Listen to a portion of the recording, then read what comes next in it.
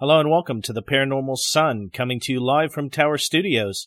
As always, I'm JT, and I'll be your tour guide as we explore the unexplained. Well, folks, I hope that you are all doing well wherever you are in the world right now. I know that the west coast of the U.S., the desert southwest, and the entire west coast, including the Pacific Northwest, are all baking, so I do hope that that passes as quickly as it can.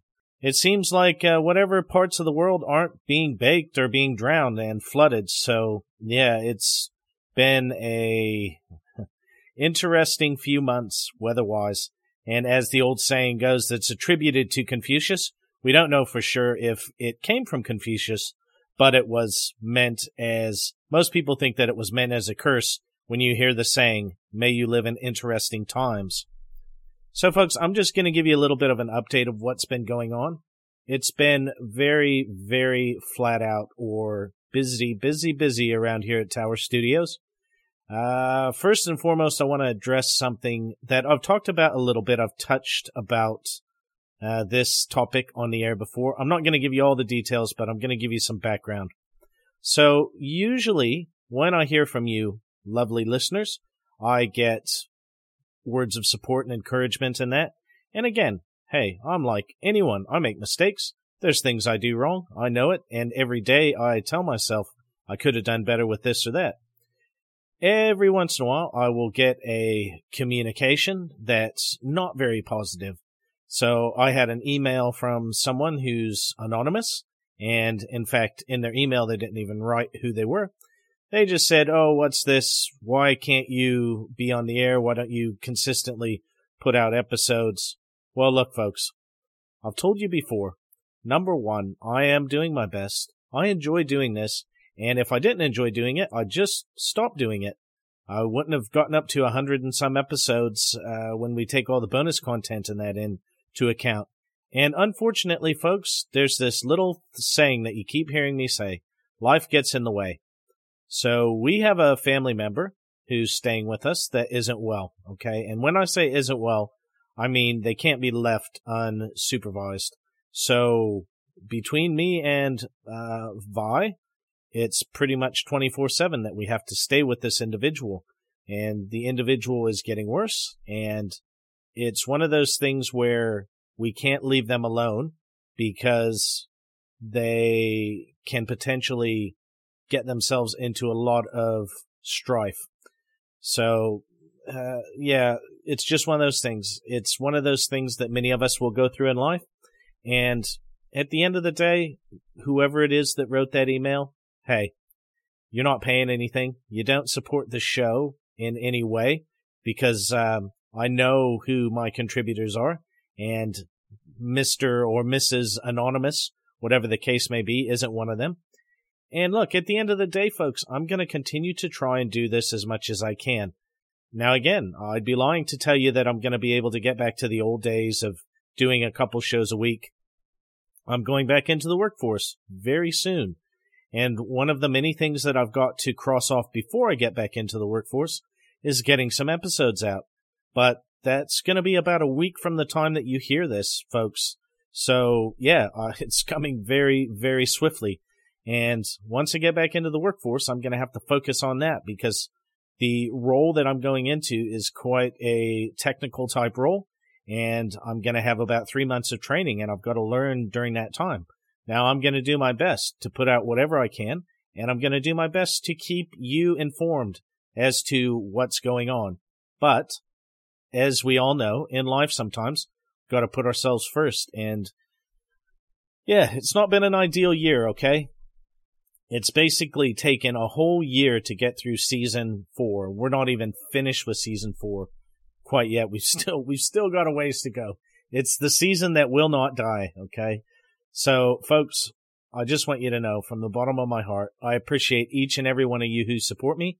And the people that listen that aren't so supportive, well, they've obviously listened because they've taken the time to communicate with me, be it positive or negative. But yeah, basically, folks, it's not an excuse. I'm dealing with some things, family issues, and doing my best to juggle everything. And we all go through this at some point in life.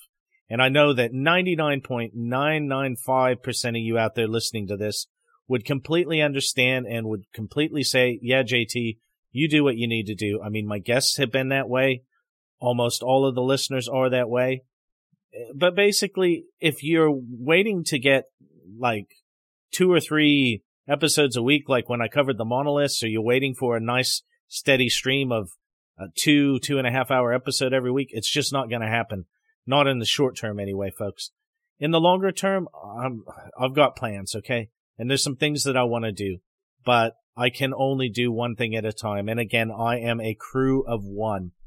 I have had some kind offers of help, and I'm going to do what I can, but that's the issue. It's like I've got so many irons in the fire right now.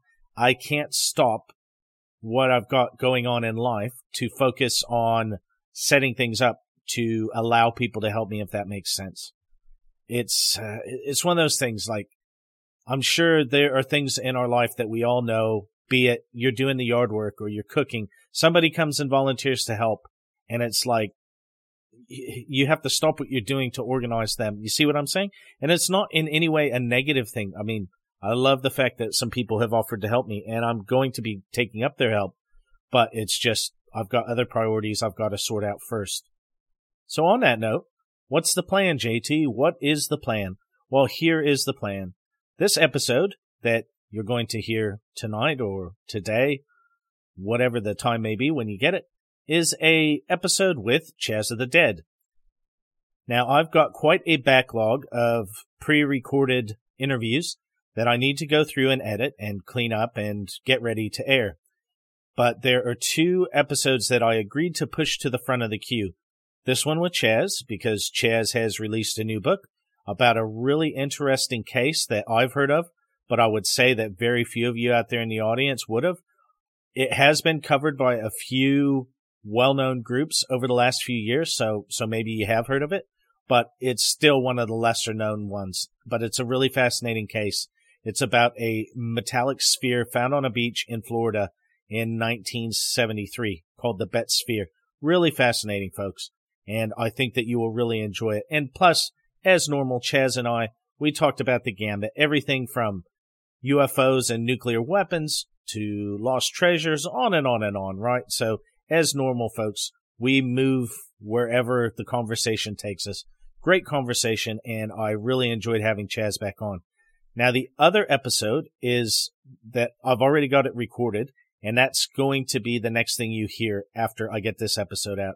So that next episode I've got to get edited because it's about a documentary that has come out, and the filmmaker reached out to me in April and said, hey, JT, I'd love to be on your show. I explained to him at that time that I had a big backlog of shows, and he said he was going to be launching this in August, and I told him we would see if I could move it to the front of the queue because, again, the timeliness of it, of the documentary coming out and that.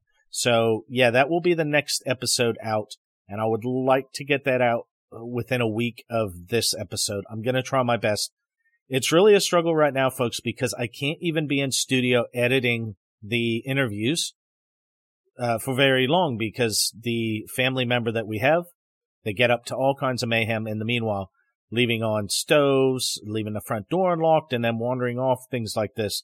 So all I'm saying, folks, is this is not someone with a cold where I can just go and leave them to sleep for 4 or 5 hours. If Vi is at work, I have to be taking care of them. So, yeah, it is what it is. But anyway, that's going to be the next episode you get. And then after that, got it written, Betty and Barney Hill, we're going to be getting back to that. Now, a couple other general points of order. First and foremost, I did just appear on the old 77, episode 121. Had a good time, and I got a fair bit inebriated on the show. I had more to drink than I usually would when I do an interview, but the boys at the old 77, as you all know, I know them very well. And yeah, I enjoyed myself. We had a good talk. Very long recording. Scott and Dave and Dustin took the time. We had a good interview. Scott and I stuck around for quite a long time on the after hours. Now, I did mention on here that I had some facts about Missouri, kind of odd, not necessarily paranormal, some paranormal, but more like odd or bizarre things about Missouri, different sites. We didn't have time to cover that on the meat and potatoes of the episode. So if you want to hear that, if you want to hear about those 8 things, Scott and I discussed them, and you can catch that through joining the Old 77 Patreon. It's just $5 a month. I'm actually a member of their Patreon service, and 100% disclosure, I don't get a chance to use a lot of the features, like the early access and that. A lot of it is just supporting fellow podcasters that do a great show. So, yeah, I mean, $5, it's worth it to me. It's doesn't cost all that much, and it's the only tier they have. So there's not like $20 or $50 to get more. It's just a $5 tier, which is really cool. So yeah, definitely, if you want to hear us talk about a little bit about UFOs, but just things in general, you can check that out. As for this conversation with Chaz, there are a few things I just wanted to point out. First and foremost, number one thing here is we talked about, I just had, as we started recording, something in the back of my head said, hey, ask Chaz what's been going on in the world of ufology, because I've been out of the loop. And he brought up this Calvin incident in Scotland. And this is a very famous or infamous case in Scotland. And the whole thing about it is that there was this photograph that was purportedly taken by these hikers back in 1990 that saw a UK jet interacting with this UFO. And that this photo was lost. And I'd seen drawings, kind of like artist renderings of what they said this photo showed. Well, as Chaz brought up, this photo has now come out. It's a photocopy or a copy of one of the photos. So what I'm saying is it's not the original, it's not a film negative, but still it's fascinating that after all this time, the photo has actually turned up. And then just folks, once you go through and you listen to this episode about the Betz sphere, okay? In the show notes link, so if you go into the podcast details and it's got the little blurb about what this episode's about, if you scroll down, you'll see some links. And there's one there that says Oddball. So it's 2 words, odd, Oddball. And it's a 5-part podcast about this Betz sphere. Now, I would suggest after you've heard the story that Chaz and I cover, you go over there and check that out, because it was really well done, because I've listened to it. Okay, I took the time in between editing this to go and listen to it, and I'm glad I did. It answers a few questions, and it gives a really good background story. So definitely, folks, you should check that out. And I do think you're going to hear this story about the Betz sphere, and it's going to be interesting enough that you'll want to know more. It's really something else. And then also, Chaz has started a change.org petition to save this home, and we talk about it in this episode. But he only needs 100 signatures. I think I checked it just before I recorded this to put the link in the show notes, and I think it's up to about 66. So if you would click on that link and take 2 or 3 minutes and just support his petition, it would be really great to support one of our continuing contributors to the Paranormal Sun. One other note, folks, that I just want to make about this episode. Now, all I want to tell you is, if you want to go poking around this NAF house, or the Betz mansion, as some people call it, be very careful, because this is on federal land and it's government property, basically. So just a word of warning. Don't go out there and get yourself in trouble to see something that you can look up photos online. That's all I'm saying. It's a fine line. I understand that. And I understand that things like this, sometimes it can be difficult to get permission. But all I'm saying, folks, is don't get yourself in trouble with the law to go and check out this house. If it's something that you feel safe doing, then that's 100% your choice, of course. And I always endorse you making your own choice, because, you know, that's the whole theory of the Paranormal Sun. I present and you make up your own mind. So yeah, folks, hopefully I'll be back within a week here with another episode for you. And aside from that, take care, stay safe. I really do hope that you enjoy this episode, my friends. It was great. I really enjoyed it. You can tell we had a lot of fun in doing this. And yeah, definitely check out all the stuff that Chaz mentions. And I will talk to you soon. Now, go and get yourself a nice drink, maybe some snacks, something to sit there and enjoy yourself, and check out this awesome 2-hour interview with Chaz the Dead. The views and opinions expressed by guests on The Paranormal Sun are those of the guests and do not necessarily reflect the viewpoint or the position of JT, The Paranormal Sun, or Tower Studios New Zealand. Well, good morning, Chaz. Great to have you back on the show, man. Interesting times around here, and I know that you've been busy as always. Yeah, it's great to have you back, and thanks for making time to come back on the program. Yeah, glad to be back. Thanks for having me on. Any chance I get to talk about, strange stuff, I'm there. So it's a pleasure being back. Yeah, and it's a great team like Peanut Butter and Jelly, because we love hearing about anything in the field of high strangeness. I know the listeners are always calling out for more, so it's some great stuff. Just in general, Chaz, over the last few months, honestly, with what's been going on around here, I've had some family issues where I've been taking care of some people. Mm-hmm. I've had one of those winters where I'll be sick and then I get a little better. And then, nothing life-threatening, but it's just been one of those winters here where I haven't been able to kind of keep an eye on what's going on. The last thing that I kind of saw that was going on out there kind of in the news around this stuff that we love to cover was the sightings of the UFO at the Queen's Jubilee. But is there anything else out there that I've kind of missed that's been going on? Well, recently that Calvin photograph, again, out of the UK, that's been making the rounds, and people got pretty excited in early August about this photo being discovered. And the Calvin story is these two hikers. Go ahead, sorry. Yeah, I know what you're talking about now. Yeah, they were hiking and they took a couple pictures, supposedly, of this diamond-shaped UFO, and there's a fighter jet in the background. It's, the military's seemingly interacting with it. And this made a big hullabaloo. The people, if you're looking it up right now, you're going to be disappointed, though, because it's not the best photo. Really, it's a black and white photo. It's blurry, a classic piece of paranormal evidence. It's a blurry photo. But I think the conversation happening around it's quite interesting, right? Because you have university professors discussing this. It was actually a guy, I believe, at the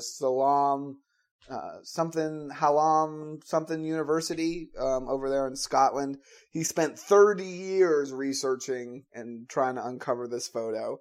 Which he did, so congratulations. Yeah. And I'm sorry it wasn't more worthwhile, because it's a really kind of pathetic piece of evidence. Really, it's not very convincing. But the fact that people like university professors and military personnel, they're taking it seriously, and I think that's the real news story.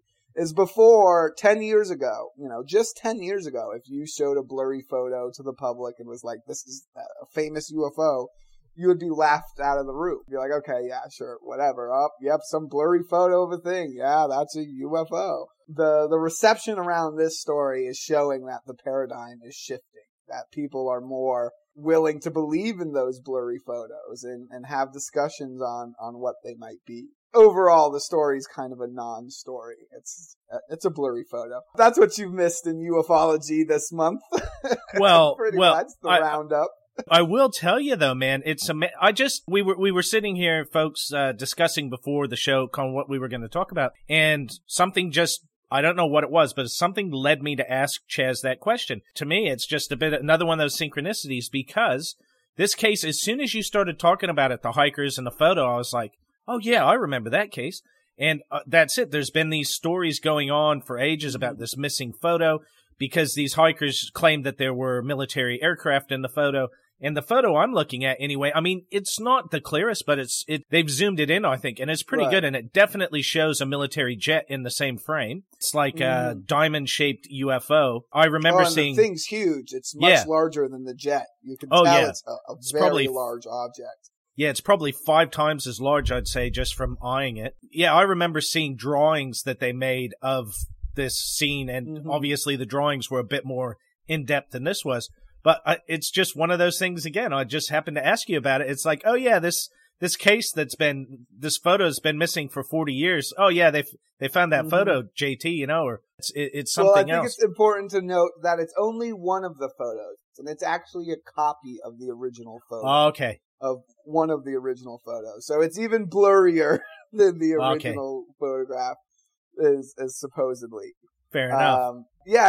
For UK ufology, the Calvin story was one of those stories that it was kind of like not as serious as Roswell or Rendlesham Forest, but it was an incident that had importance, specifically because they gave it to the media, and the media gave it to the Ministry of Defense, and there was this disappearing act where these photos vanished somewhere in that liaising between the media and the MOD. So it was for a long time held up as an important case because it proved that the government in the UK was hiding something, right? They were being purposefully obscure. And many such cases exist in the US as well, Roswell being the famous one where they say, oh yeah, it was a UFO. Just kidding. It was a weather balloon. Sorry, we said that. Forget we mentioned anything about UFOs. It definitely wasn't a flying disc. Definitely not. Right. And so it's an intriguing evolution to a UK ufology story. I didn't grow up with the Calvin UFO, so this is I'm hearing about it alongside this photo. And I think for a lot of people, it's not the best. I wish it was a lot better of a photo. It's definitely, again, and there is that evidence out there that there are other photos that are around there somewhere. So if this maybe leads to the revealing of more evidence, then it's a good first step. I'll say that much. Oh, yeah. And this is the kind of case, without going back and completely refreshing my memory, I wouldn't have heard about this at the time that it came out either. Probably would have heard about this maybe kind of 10, 15 years ago.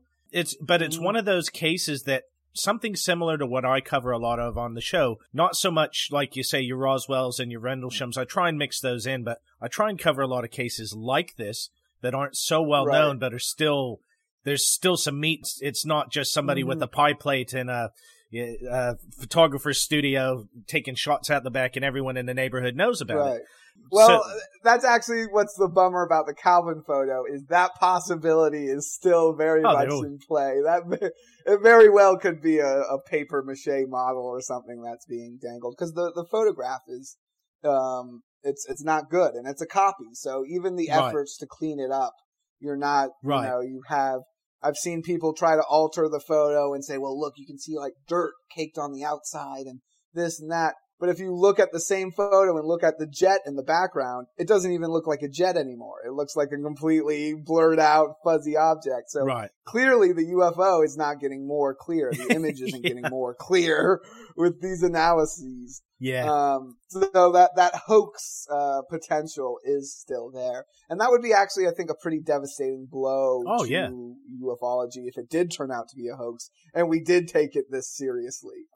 Especially to that whole, as you're saying, that kind of government cover-up type look at it. If they prove that it was a hoax and it's like, the government covered it up because they knew it was a hoax. You know what I'm saying? They just kind of, it wasn't a cover-up. It was more versus going in the top secret folder, it was actually going in the garbage can. So that was the quote unquote cover-up, was that they knew it was BS. So I've got a friend's podcast that I'm on now and again. And I mean, one of the guys I went to school with and one of the other hosts on there, he's kind of like their guy that's interested in all of this stuff.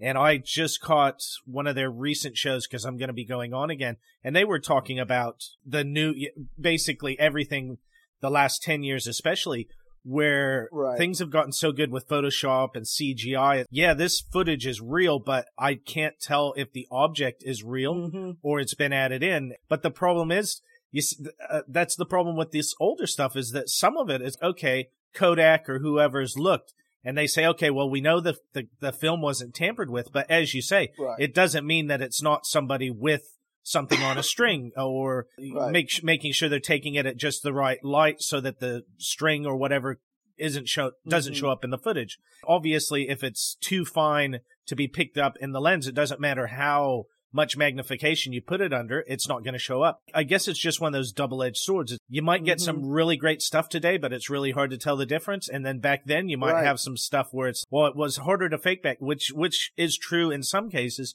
But in some other cases, it's not. A perfect example is the photo, something slightly different, but the photo that fooled people for decades and decades. I mean, when I was growing up, it was the epitome of a photograph of the strange and unexplained, and that was the famous surgeon's photo of the Loch Ness Monster. I mean, everybody and their dog betted that was the Loch Ness Monster.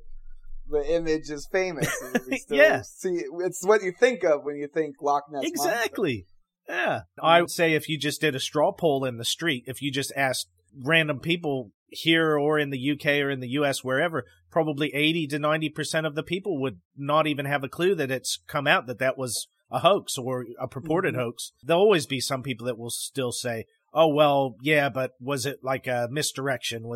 But what did he have to gain really from the misdirection? It's not like he's got royalties on a documentary film that he's making $1 million off a year or something, or his family, because he'd be long dead now, that surgeon. Yeah. Well, I think you hit on a really important point in this evolving ufology landscape, and that's the idea of the deep fakes and things like that. I've been saying recently that the old adage in ufology is if they could just land on the White House lawn and introduce each other, then we could accept it's real. And I think that window of time has passed, because if aliens landed on the White House lawn tomorrow, you would half the country would be like, nope, that's fake. Deep fake technology, holograms. Yep. The government hologrammed it. They're trying to take our guns away. And you would have this reaction where people would immediately not believe it. And reality has become subjective. It's no longer about certain things. And these subjects that have always sat on the fringe of believability and of reality itself, whether it's UFOs, Bigfoot, Loch Ness Monster, these things, they're around, they're creating some kind of physical impact. But since they're already uncomfortable, they're going to be subjected to that malleable reality more than anything else. And so ufology, it's going to be weird. The people are talking about disclosure, but it's very quickly becoming something that no one really predicted was going to happen, right? The idea, and you still hear these camps, the idea of, the military, the government, they just need to tell us what they know, and that will solve everything. Really observing the phenomenon suggests that they definitely know more than what they're letting on. They're definitely using this information in a secretive manner.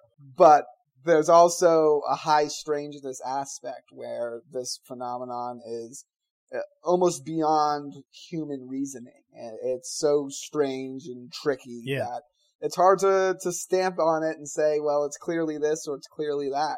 And so, I think because of that, you're going to have people go for the cozy option, which is, well, it depends on your cultural beliefs. But a lot of time, for a lot of people, it's going to be, well, that's just the devil.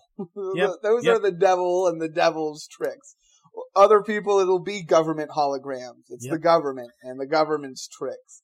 And this explanation's comfortable, right? It makes it it solves all the questions. It answers what it is, and it explains what they are, and that is evil. They're somehow bad and something to be fought against. Again, I'm not necessarily against that idea. I clearly think we should, Teddy Roosevelt quote, speak quietly, but definitely carry that big stick. You know, I think it is, if these are aliens from a different planet, or even if they are dimension travelers, the technology is unnerving.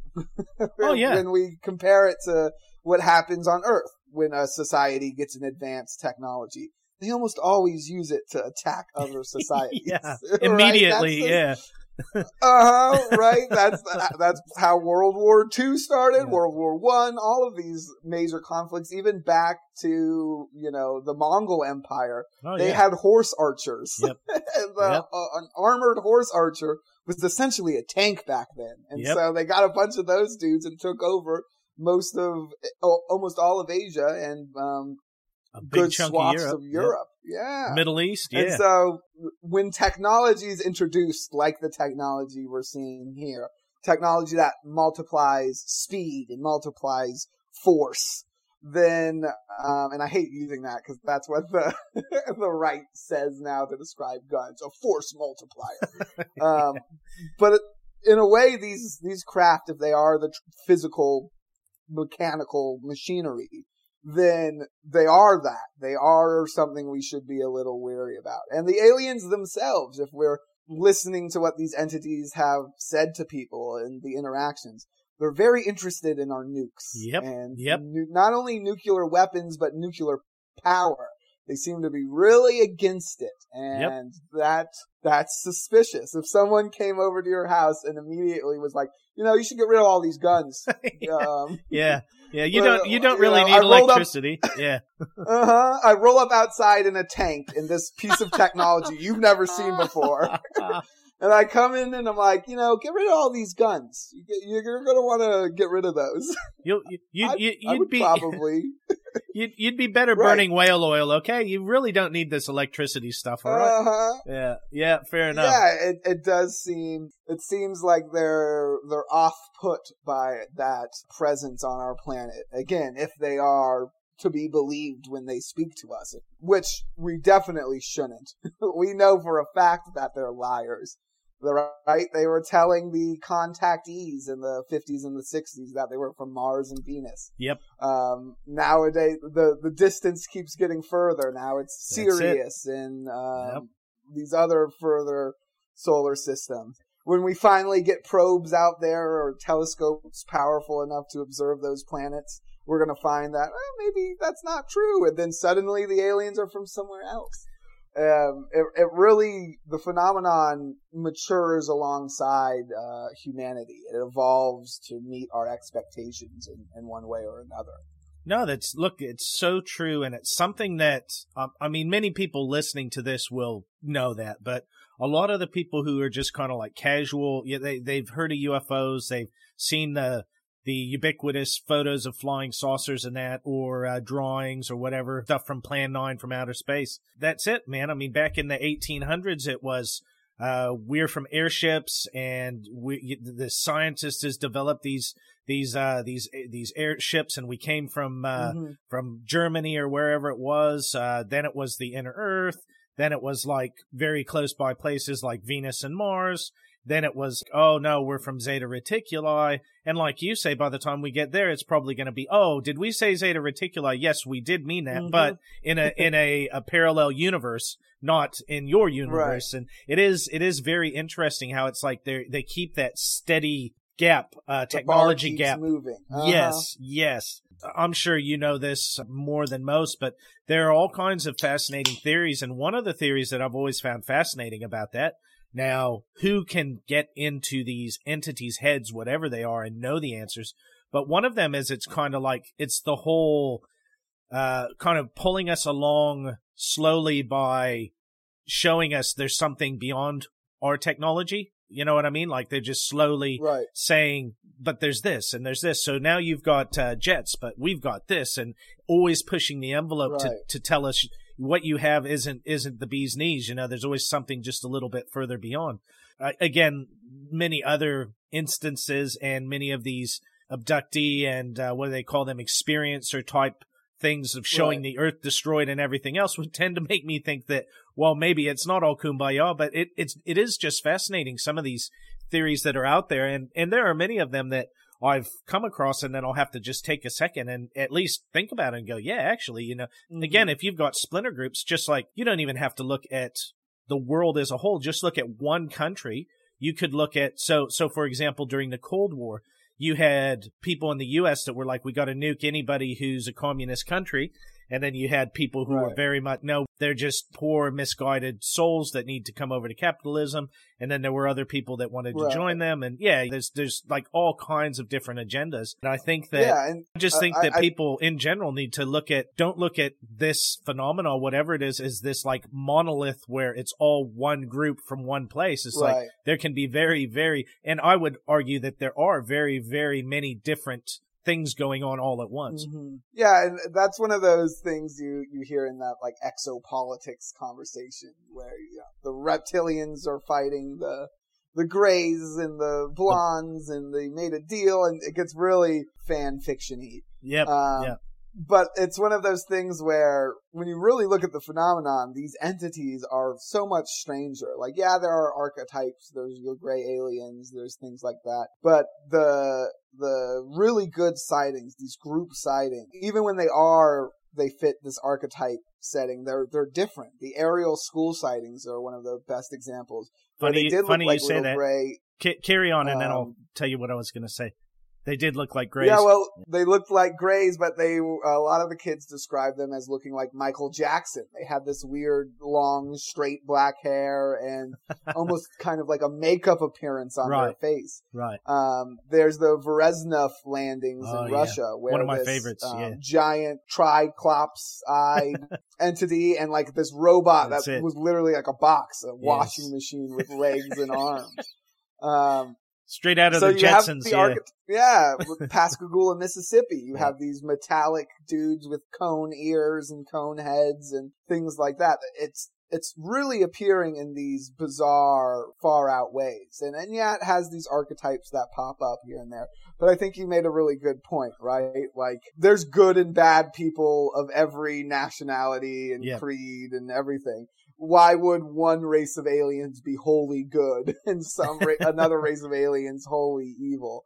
That entire concept is just unrealistic. Again, it comes back to that. Oh, it's easier to believe that. It's easier to believe that someone's fighting for us, and it must be the good aliens versus the bad aliens. Yes. At a very romantic and almost childish kind of concept, but we're all guilty of falling back on it, right? Everyone believes in some kind of sense of good versus evil. Fighting for baseball and apple pie. Hell yeah. Rock, flag, and eagle. Get that alien a Budweiser, eh? Fuck yeah. That's an alien I can hang out with. That's how we'll conquer the galaxy with Coca-Cola. That's the one. Make sure you sign the check to Coca-Cola. That's it. Interestingly enough, there's another case. Now, again, this is just one of those where I'm drawing it from the memory banks. But it's another one of those extremely odd ones, like you say, like Voronezh and some of these other ones. I know it happened in Scotland, and it was a forestry worker, and it was the guy that basically got attacked by those two giant orbs that had like spikes coming out of them. Do you ever remember hearing about that case? That does sound vaguely familiar. I can't remember dates and names for that one. In particular. No. But that's good. Intriguing. Scotland. I wonder if that's in that same Calvin region. Actually, what I'll do is, while we're talking here, I'll just bring it up because I've got a kind of database for everything that I am going to cover on the show at some time, and I'll have it there. But I remember watching it in the 90s on like Arthur C. Clarke, one of his shows, and I can never remember because he had like Strange World, Strange Universe. So, I mean, there were like multiple ones. Right. But I remember seeing this thing, man, and I was like, this has got to be like made up. But the thing was, this guy, at first, that's the first thing they thought, because again, this was I want to say in the late 80s, and he was like middle-aged, he's in his 40s, and they're kind of making fun of him about it when he reported it. And then they got a hold of, I think it was his trousers or his pants, and he had these very strange tear marks in it from this thing that, it looked like they had basically been run through a hole punch. At least, I mean, if he went out of his way to make the story up, at least he was really consistent with it. He claimed that, he was out doing his job as a forestry worker, so similar to kind of like being in the U.S., maybe being like a forest ranger, not exactly, but you get the idea, working in the woods and that. He thought, I believe from memory, he had a dog with him or dogs, and the dogs started acting really weird. So he thought it was poachers. He thought it was poachers out there trying to hunt deer. Okay, these details sound familiar. Mm-hmm. Yeah, it was one of those that definitely stuck in my memory from that time. And there's so many of these that over the years I've gone through and I've looked them up and I've been like, I know this. I need to find out about it. So I'm just trying to look it up here very quickly in my files. Yeah, well, we're discussing, paranormal archetypes, the Greys, the Blondes, the Reptilians. Yeah, those pop up amongst the menagerie of strange ET experiences. But when we're talking about repeatable archetypes across the variety of phenomenon, the sphere, the light orb, seems to be one of the most consistently common things to pop up. Whether it's, these UFO orbs that seem to fly around and have spikes and shoot beams and give off radiation, or these light spheres, these light orbs, which are associated with cryptids. There's the Barden Booger here in Florida, this classic skunk ape, Bigfoot type entity, but he has the distinction of carrying this lantern. You see this glowing orb of light first, and then when you get closer, you see standing next to the light is this Bigfoot. This pops up again and again. Of course, you have your ghost orbs and ghost hunting, but most of that is it's bugs. Anytime I have a thing, especially here in Florida, where people are investigating, like, man, any ghost orb you got, it's a bug. There's just no way it's not a bug. There's bugs everywhere. We're covered in bugs. Right. It's quite interesting though that those ghost orb videos kind of played into some research I was doing recently as a part of my new project. And my new project focused on one of these cases around a metal sphere, a case I'm sure you're familiar with. We talked a bit about it a little bit before we hit record. The Betz sphere case. Excellent case. And one of those that, like, the more you find out about it, and as you start researching it and you start peeling away the layers of the onion, the more you're just, what is this thing? What? There's no simple, it was Farmer Smith out checking on his cows. There's nothing like that in this case. So right. I'll tell you what, I'm still trying to track down this other case. I'll tell you this, and then we'll get into the Betz sphere, because this is just one of those synchronicities that's too nuts that I have to share it. So, as I say, I've got think of it as like a bulletin board of UFO cases, and I try and keep them in a chronological order, so by year, and then the case. And there was one here I was looking about that time, so 1980, and I thought maybe this is it, so I Googled it, because it's the Temorden UFO mystery. Well, this is that famous case where they found the guy's body in the pile of coal, the Zygmunt Adamski case. Yes. But this is the crazy part, Chaz. I never realized this until now, because I just put it in to see if it was the one I was talking about in Scotland. Do you want to know where that happened? Is it Calvin? Can I guess? Yeah. So, well, I mean, it was in the town of Temorden, but the guy, this Polish coal miner, Zygmunt Adamski, where did he live?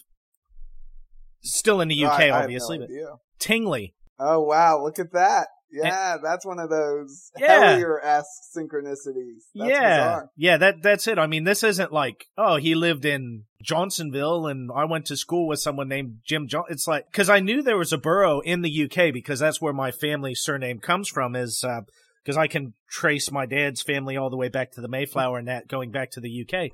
But I just saw it and I'm like, why is my name in this article? And then it's like, Zygmunt Adamski left his home in Tingley, West York. Okay, well, that's interesting. Yeah, so that's why I just wanted to share that really quickly. I don't know if this is relevant part of the synchronicity or not, but there's also a famous air quotes, paranormal erotic writer named Chuck Tingley. Wow. And he writes, you've never heard of this? Oh, I'll send you some links. Never heard of it, honestly. My gay Bigfoot lover, gang banged by Draculas. It's like really crazy. Well, crazy stuff. Well, as the old saying goes, man, different strokes for different folks, I guess, as long as they're all happy. Hey, that lets you know how hard I go into my research. Yeah, there are some things. I mean, there are some things not like that, but there have been some things that I've dug into, and you'll see something like this constantly popping up. Not that, but something similar, and you're just like, okay, this just keeps coming up. Okay, I think I've found this case. I'll just read it quickly, and then we'll get into the Betz sphere, because this. I'll just give you folks a short.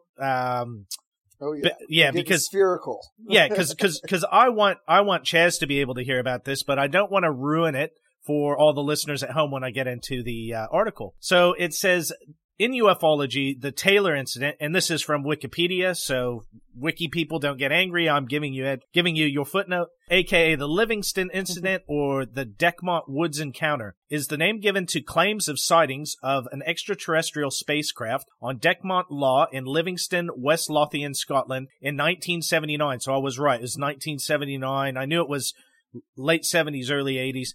By forester Robert Bob Taylor. And now that I remember it, I remember seeing this guy being interviewed on that program.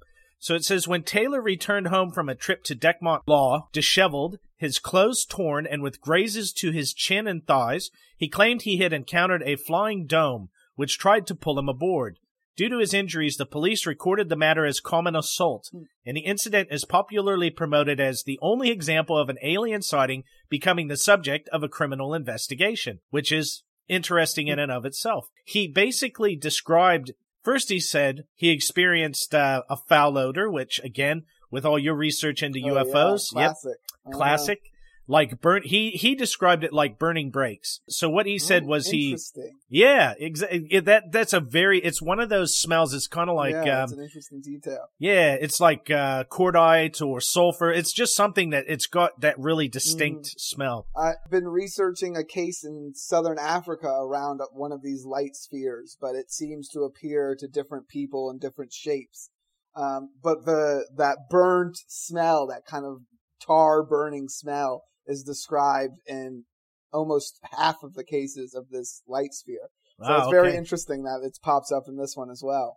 Well, it says, according to Taylor, on November 9, 1979, he parked his pickup truck at the side of a road near the motorway and walked along a forest path up the side of Dekmont Law with his dog, so he did have his dog with him. He reported seeing what he described as a flying dome, or a large circular sphere, approximately 7 yards, or 6.4 meters in diameter, hovering above the forest floor in a clearing about 530 yards or 480 meters away. Taylor described the object as dark metallic material with a rough texture like sandpaper, featuring an outer rim set with small propellers. Taylor claims he experienced a foul odor, like I said, and that smaller spheres, similar to sea mines, had seized him and were dragging him in the direction of the larger object when he lost consciousness. According to Taylor, he later awoke and the objects were gone, and he could not start his truck, so he walked back to his home in Livingston. To me, because I was a butcher in a former life, I think of, like, we had a machine that we used to make cube steak, or we would call it schnitzel, and it's basically two rollers. Right. It's got a bunch of blades, and you feed the meat into it. And that's almost what it seems like these things were trying to do, was like feed him into the craft. You see, again, like that one is like the Pascagoula case. It's just one of those that it was so bizarre. It's always stood out in my memory. And we all know that as a nation, nations, I should say, the UK, these kind of things is, yeah, you will get the people that will have a bit of fun about it, but once you get the police involved, I mean, 99% of hoaxers are going to drop it. Yeah. But he bearing in mind, folks, this was 40 years ago, more than 40 years ago, 1979. So this wasn't somebody trying to get TikTok or YouTube famous. Oh yeah, no, no one needs to be reminded that the police in the U.S. are not to be fucked with. They'll lock your ass up and they'll find a reason. Oh yeah. The law is secondary to all that shit. Yeah, it's one of those scenarios that when you're going to those lengths, going to those extent, it's one of those weird pieces of information, and the paranormal's filled with them, where skeptics will always say, well, they did it to be famous, and then believers will always say, well, who would do this to get famous? It's ridiculous. And again, it's one of those things where you can interpret it, kind of either way if you want. I think to the average person, when you really think about the scenario these people are putting themselves in, going public and talking about these experiences and stuff, they're pretty much risking their career and their lives. The Pascagoula guys were, one of them was destitute, never recovered. It permanently fucked him up. There was no coming back. And the other guy, he ended up living with the other guy because, the other guy was able to keep his job and, hold stuff together. But it's not like they became celebrities or anything. Yeah, there was no benefit. They were just traumatized. it's a lot of these experiences, most of these people who go public, they're looking for answers. They're looking to alleviate that weirdness, crowdsource an explanation. Yeah. And that seems to be the majority of times when people go public. You do have your hoaxes here and there of people in Bigfoot costumes and things like that pop up. But it's usually because of these stories and legends that originated from the get, where people are like, now people believe this is something happening. Now I can take advantage of it. Now I can maybe make some money from this if I create a hoax.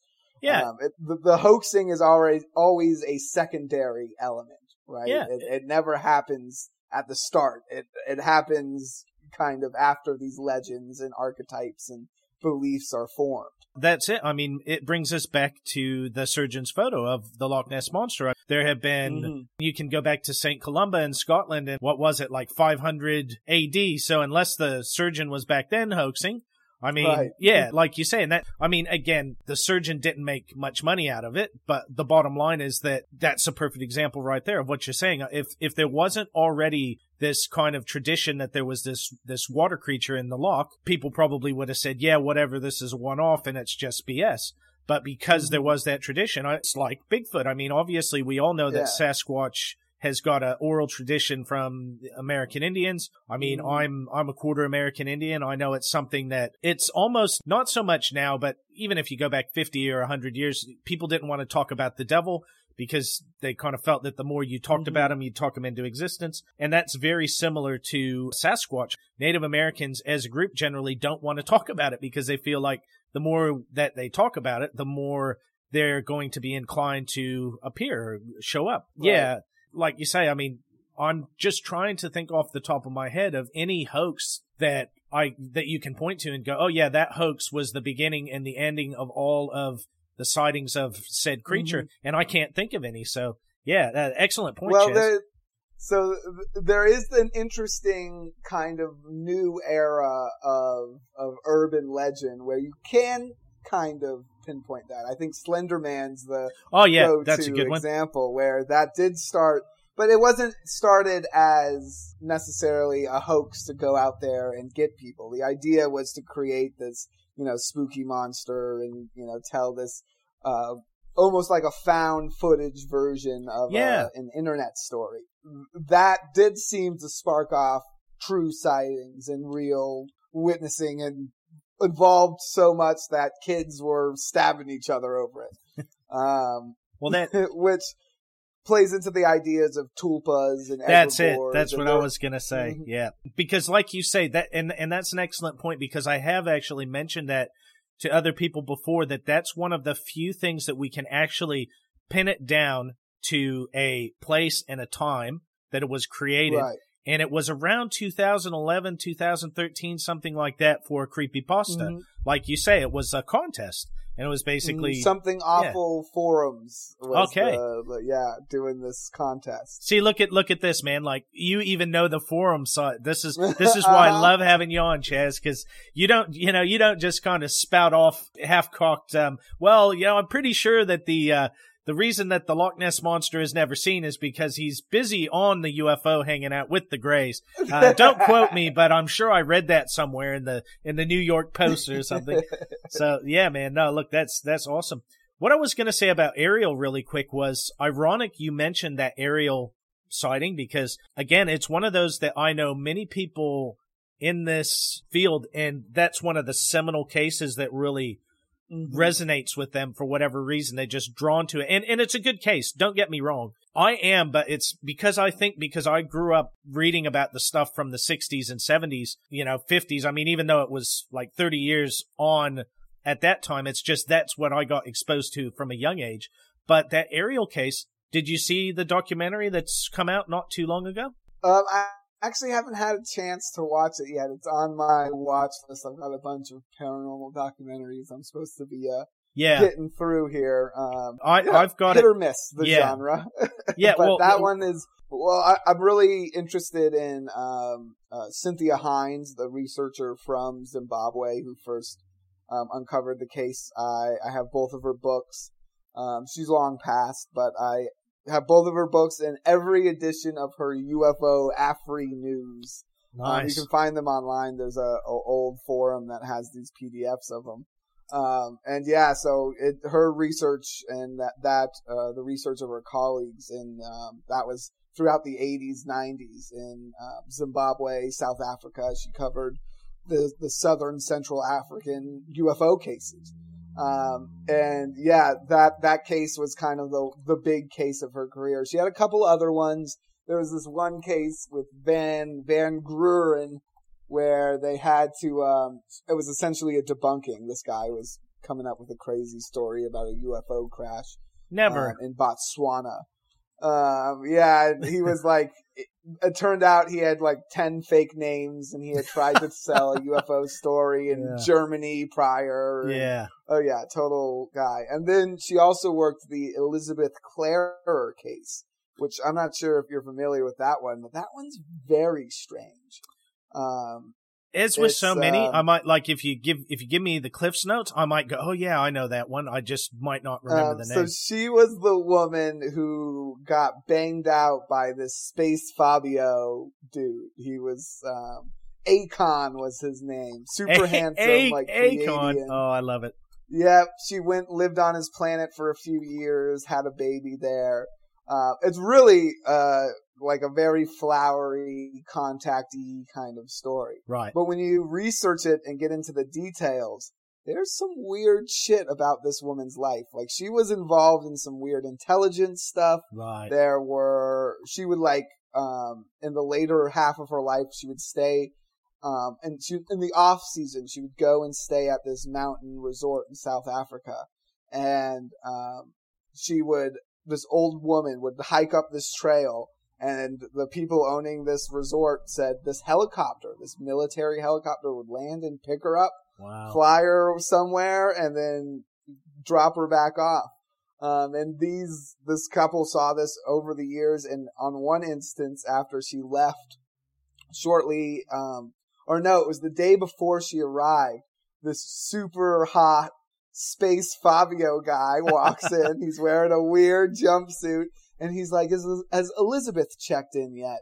And they're like, no, she usually comes around this time of year though. She'll probably be coming in the next weeks or so. Right. And he's like, oh, I must have missed the date, sorry. And he walks out. Wow. And they notice that there's no cars in the parking lot. There's no transportation. Wow. And he's just walks vanished out the door and almost vanishes. Nice. Well, the next day she shows up for her retreat, and so she can do this hike and have this helicopter ride. But this time she has her newly published book with her, and she gives the hotel owners a copy. And in the back there's this drawing, and it's a drawing of the man they saw yesterday, supposedly, or the day before, supposedly this Space Fabio. So yeah, it's a bizarre story. There's a lot of witnesses around her case where there is this high strangeness to it. The story in itself, totally unbelievable, but there is there's something going on. Something inspired her to come up with this crazy story, seemingly. And perhaps there are elements of truth buried in this really strange tale.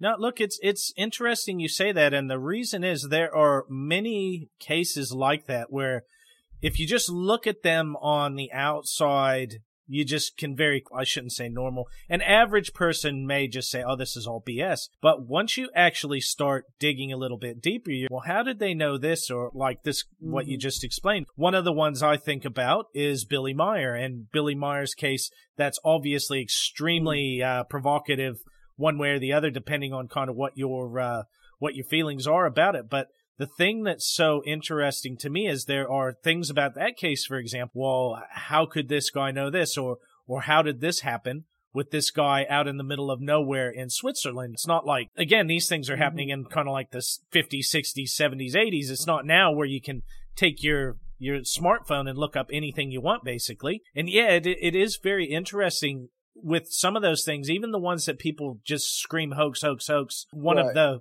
Yeah, one of the ones to me that, again, I haven't got, like so many others, I haven't gotten to it, but Ingo Swann. Now, I've known so many people who have told me, oh, that's all BS, and it's like, okay. Penetration is one of the, double entendre. Ingo Swann's Penetration. Yes. One of my favorite library bookshelf Well, it's reads. Just that whole, to me, it's the whole rings around Jupiter. Explain to me how, if he just made this up, because I've had many people tell me, oh, well, because he was so intelligent that he was just a charlatan, he just drew things and made things up. It's like, okay, so how did he make up the rings around Jupiter that they didn't know about for 2 or 3 years? How did he know about it? Yeah. There are, and again, I think there is, through my research, it definitely shows that having a paranormal experience is very similar to having a psychedelic experience. And in that way, it can be a personality-altering situation. And I think a lot of these witnesses that may have had genuine experiences and experiences on a repeated basis, it's like what happens if you smoke too much DMT. You know, if you hang out in the psychedelic circles, if you grew up in Florida, let me say, then you know someone who's probably done a little too much of something, and they're still normal. They can still like go to a job, but they have that stare, and there's just a total disconnect in how their reality operates in certain aspects. And I think Billy Myers is a good example of that, because it's hard to look at the later end of his life where he was like, oh yeah, the world's going to like end on this day.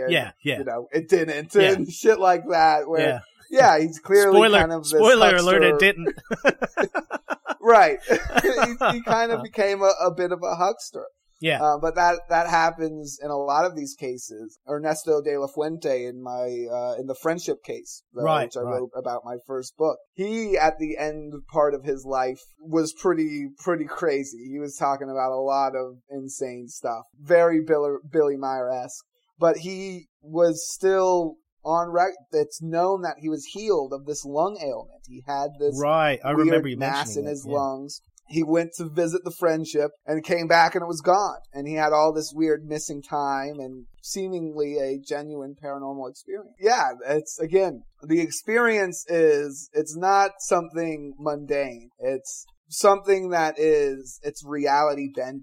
It really is altering to people, especially when you're just someone just walking down like a country road at night. It's different for folks like me who I'm like, come on, abduct me. I'm ready. I'm here. I'm doing the rituals. I'm ready. Come get me. Someone, it's like getting dosed. If you were just to be like walking around and you take a bite of your sandwich and there was a tab of acid. Yeah. Well, you're going to have a pretty rough day. Yeah. It's someone like Travis Walton. Yeah. You're out there freaking cutting down trees, and the next thing you know, oh, damn, sorry we hit you with that beam, buddy. We'll just take you on board and fix you up. Yeah. Don't worry about those 5 or 6 days you can't remember. Yeah. You know, you didn't need those anyways. It really is. It's bizarre situations. And, again, it's another one of those pieces of evidence where there's people who look at my research and say, well, look at this guy. He's proved that paranormal experiences match up with psychedelic experiences, which means these people are clearly just under the influence of something. They're just hallucinating. Maybe there's a gas leak or there's something, yada, yada, and that's why they're having a paranormal experience. It's just a hallucination. What's the other one I heard before? Cosmic rays. Cosmic rays hit the person in the right part of their brain and cause them to have a hallucination. Yeah, cause them to have a hallucination. Yeah. Well, and so skeptics might use that to check it off, where I, in fact, believe, and again, I'm on the other side of this coin, so I'm playing the game. Yeah. But I believe that shows that the phenomenon is more real than some kind of crazy conspiracy about aliens traveling from a distant galaxy to steal our nuclear weapons or whatever. But, you know, that's a really cool story. It's awesome Star Trek episode. Great premise for Halo. But, again, it's clearly a human story. It's clearly we're applying our logic to a situation that is clearly illogical. And what is something else illogical on this planet? Well, the psychedelic experience. Yeah. And if we look through our history, shamanism is the history of, or the science, I should say, of interacting with these kinds of entities, where there was this understanding that these substances are technology in their own right, if you will. Yeah. It's something that has a tangible effect on reality. It's not just funny lights. Yeah. It's something more. And that reality seems to be where the paranormal sits. It sits somewhere in there. And as such, it's tied to our consciousness and our perceptions and to the human condition. And I think that's why we see it evolve alongside us. That's why it almost morphs to meet our expectations.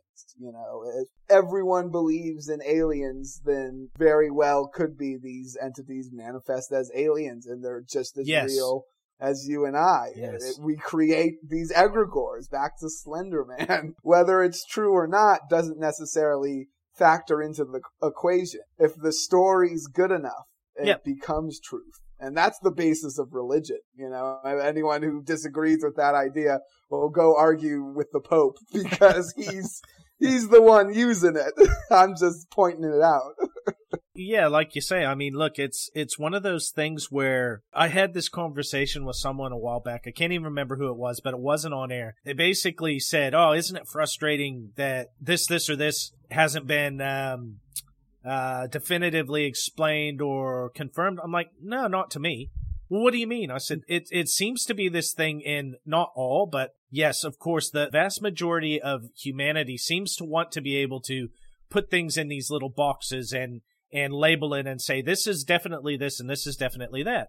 But I think that people like you and I that have, I mean, you probably had more than I have, but I mean, I've had my own experiences I've talked about, and I just have, personally, I have these feelings that there's things out there that I can't easily explain. I can sit here and I can postulate, but if I don't have the answer, I don't get all upset about it and throw a tissy fit about it. It is what it is, and there are going to be some things that in 100 years, they'll look back and they'll laugh at us and say, oh yeah, well that was always this and it's explainable. The same way we look back at the conquistadors turning up in Mexico and the Aztecs thinking that Cortez was a god. And we sit here and we laugh at them for being so ignorant. But again, I'm not the guy who has to have the explanation. Again, from my research and people that I've got a lot of faith in and what they do, people like yourself, I'll have my best guess, but I never nail it to the cross because things can always change.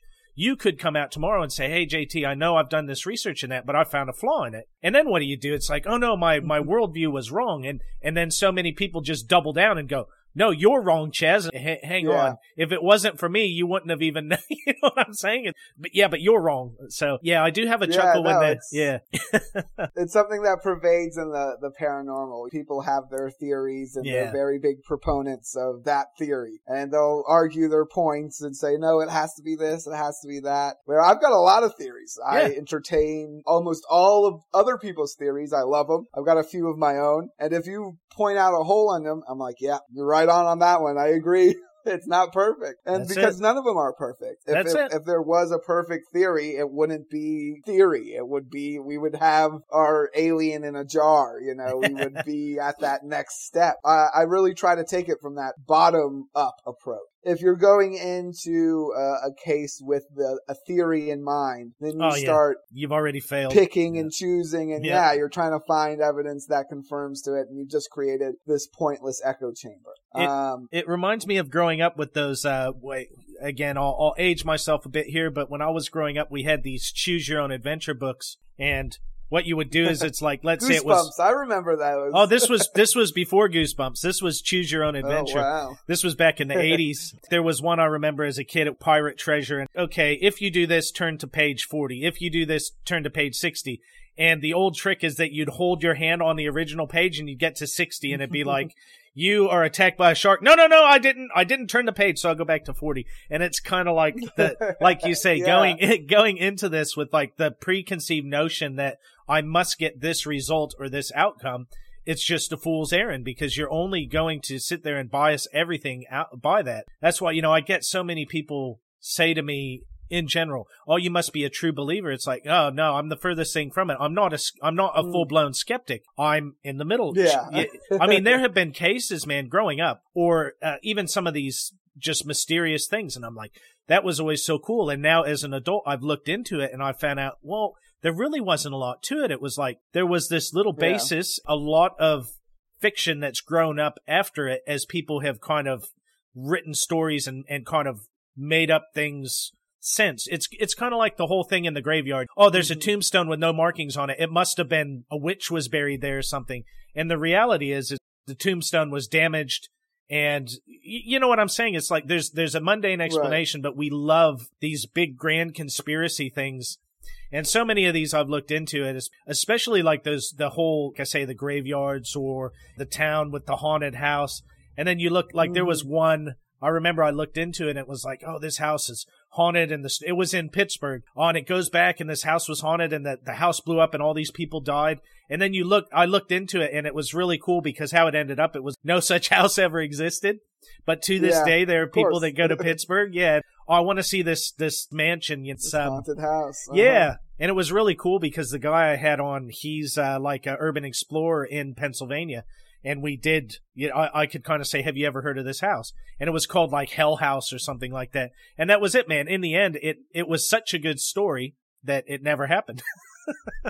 Yeah. A lot of these paranormal cases are like that, and they have their origins in dubious means. And I think when you look at window areas and things like that, you'll always find that there's an older story. Yeah. I think Pascagoula, we were talking about earlier, is a good example. That little stretch of river where those two guys were abducted is the Singing River. And it's called that because in the 1700s, the French governor of Louisiana was on a camping trip in that area, and he heard this ghostly song. And he asked his native guides, like, well, what's that? And they said, oh, that's the ghosts of this one tribe. They were facing annihilation from this other superior warrior-based coalition of tribes. And so instead of facing enslavement, they decided to march into the river and drown themselves chanting this death song. To this day, people report hearing this ghostly song. And it just so happens that this same small stretch of river is the area where these guys are abducted by aliens. Wow. It's, again, this high strangeness. And it really seems to be, whether the story is true or not, if a location has one of these stories, it suddenly becomes possible in your subconscious that these things could happen, right? Well, it's something that I do all kinds of weird psychedelic experiments in my research, but always reminding myself that the original psychedelic experience is storytelling. It's picturing that image in your head. If you've thought of any of the aliens we've talked about while listening to this, then you've pictured this entity, and that picturing is a hallucination. It's happening internally. It is a psychedelic experience, and we take it for granted because we use it so often. All of these locations seemingly have that story, that little piece of possibility that kind of allows the seed, if you will, that allows your mind to accept that something else might be going on, that there is a reality beyond your reality. And just accepting that a little bit seems to be enough to allow all kinds of weird entities to appear and events to occur that are outside of our understanding. Yeah, and again, it's the same thing that shamans reported when they take a bunch of psychedelics. So it's interesting. And when we look at traditional cultures, shamans are oftentimes the storytellers as well. They hold these oral traditions that are the stories are held in the same regard as the psychedelic substances that they use. So it's certainly something that I think is important in the paranormal phenomenon. And how we interact with these stories, I think, is also important too. It's something that we understand, or we're beginning to understand, and people are beginning to use in politics too, with QAnon and things like that, where that stuff, there's no evidence for it, but it is a pretty crazy story. Like, it is fun to read about and learn about because it's a good story. And people are willing to believe a good story. Doesn't matter if it's true or not. Facts are secondary. And if there's anything the internet has really taught us, I think that's the truth, is that there is no definitive truth, that we're living in our different realities, and there is not as much middle ground as people thought. Well, what do you call it? Suspension of disbelief? Yeah, as you say, I mean, again, not to wade too deep into the political stuff, but all you have to do is look at the way that any news story is spun from one network that tends to lean more one direction or the other. And then it's like on the one side, oh, this guy is completely incompetent because he did this. And then the other side is like, no, he's just cunning. It was all a ploy. Yeah. It's a plan to, we see it in the paranormal, whether, that ghost is a demon. No, that ghost is a time traveler. You know, you have people and they're arguing their stories. They're not arguing about what's true or what's happening. Actually, they're spinning it to fit this narrative. We're all guilty of doing it. We do it with our own reality. It's part of how our brains work. We find patterns. We organize information. It's what makes us so efficient. But it also is a handicap, and it is especially when we're trying to understand subjects that are, I don't really like the term beyond the understanding, but where the subject, where our mentality, our consciousness is part of the equation.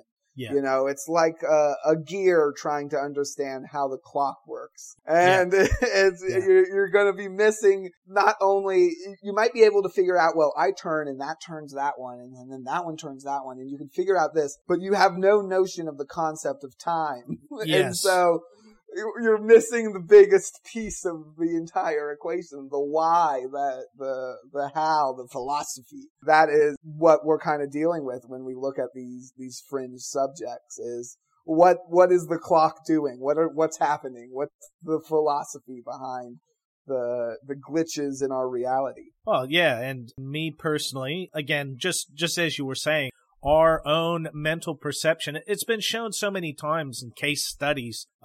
For example, they'll tell you to remember something that happened 10 years ago, and maybe it was recorded, and you remember it in a different way than it actually happened because of our own internal biases mentally. And again, it doesn't make you a bad person or an evil person. It's just how the brain works. Like you say, I mean, I've always been fascinated by how interconnected all of this is, all of this kind of strangeness. It hasn't happened to me, and the reason it hasn't happened to me, I think, is just my theory on it. As I told you, I've experienced quite a few times where I've experienced, for lack of a better term, ghosts or spirits. I don't really know what it was. I don't know. I mean, in at least one case, I'm pretty sure it was someone I knew in life that was intelligent, but I never saw an apparition or anything. So many people who will have an experience like that, then in a few years, they see a cryptid or they see a UFO. I've not had that happen, but it's like the old thing about you pull the string on your sweater and then you just keep pulling and pulling, and then all of a sudden it's, okay, now I can see how this was all weaved together. That's what keeps bringing people like me anyway back to this. Yes, the mystery is part of it, but it's just that it's kind of like that whole thing where we've seen it so many times in movies or cartoons, and it's the carrot with the stick, and the carrot is just that much further ahead of you than you can keep up with. Yeah. And it's just like, people from everyone from J. Allen Hynek to so many of these other researchers, John Keel, Mac, and so many others, it's like they always felt they're just on the edge of that breakthrough, and they're just gonna, over 40 years, it just keeps happening. I'm just on the edge. I can almost nail it down. And at the end of the day, all they can really do is give their best guesses, their best theories. And I guess that's why, to me, so many people that are infinitely more intelligent than I am have had so much more time to research and everything else. They, at the end of the day, they may have uncovered one little corner of the giant mural, but they may have dots across the map. Oh, okay, well, I know this, but I don't know where it fits. It's like that giant jigsaw puzzle. To me, I hope, I don't know for sure, but I often like to say that when my time is up on the earth, that I'm going to get the answers. Of course, I don't know that I will, but I really do hope so. It definitely puts a different spin on our mortality, that at the end of it, it's like, okay, here's the jigsaw. Now you can see it before whatever comes next, whether it's just hanging around in a dark void or coming back as somebody's dog, or who knows what the hell's going to happen after. It's just one of those things. Throughout my life, there might be times you get busy and I spend a few years and I really don't focus on it, and I'll just see something, or I'll see a documentary or something, and it just pulls me back in. And I can't think of anything else in my life that I've just can't get away from the high strangeness tapestry. At the end of the day, it's just, there's always something there to fascinate me. And I think even if everything, if somebody came out and said, I can prove all of this and this is what it was, okay, that's great. So now what about all the stuff that's going to be happening from now forward? It's still going to go on. Mm-hmm. So I know I'm kind of weaving us all over, and I always love our conversations, but I want to allow you to tell us about something that is really important that you touched on just a little bit before. Folks, I'm going to let Chaz explain, because it's been long enough.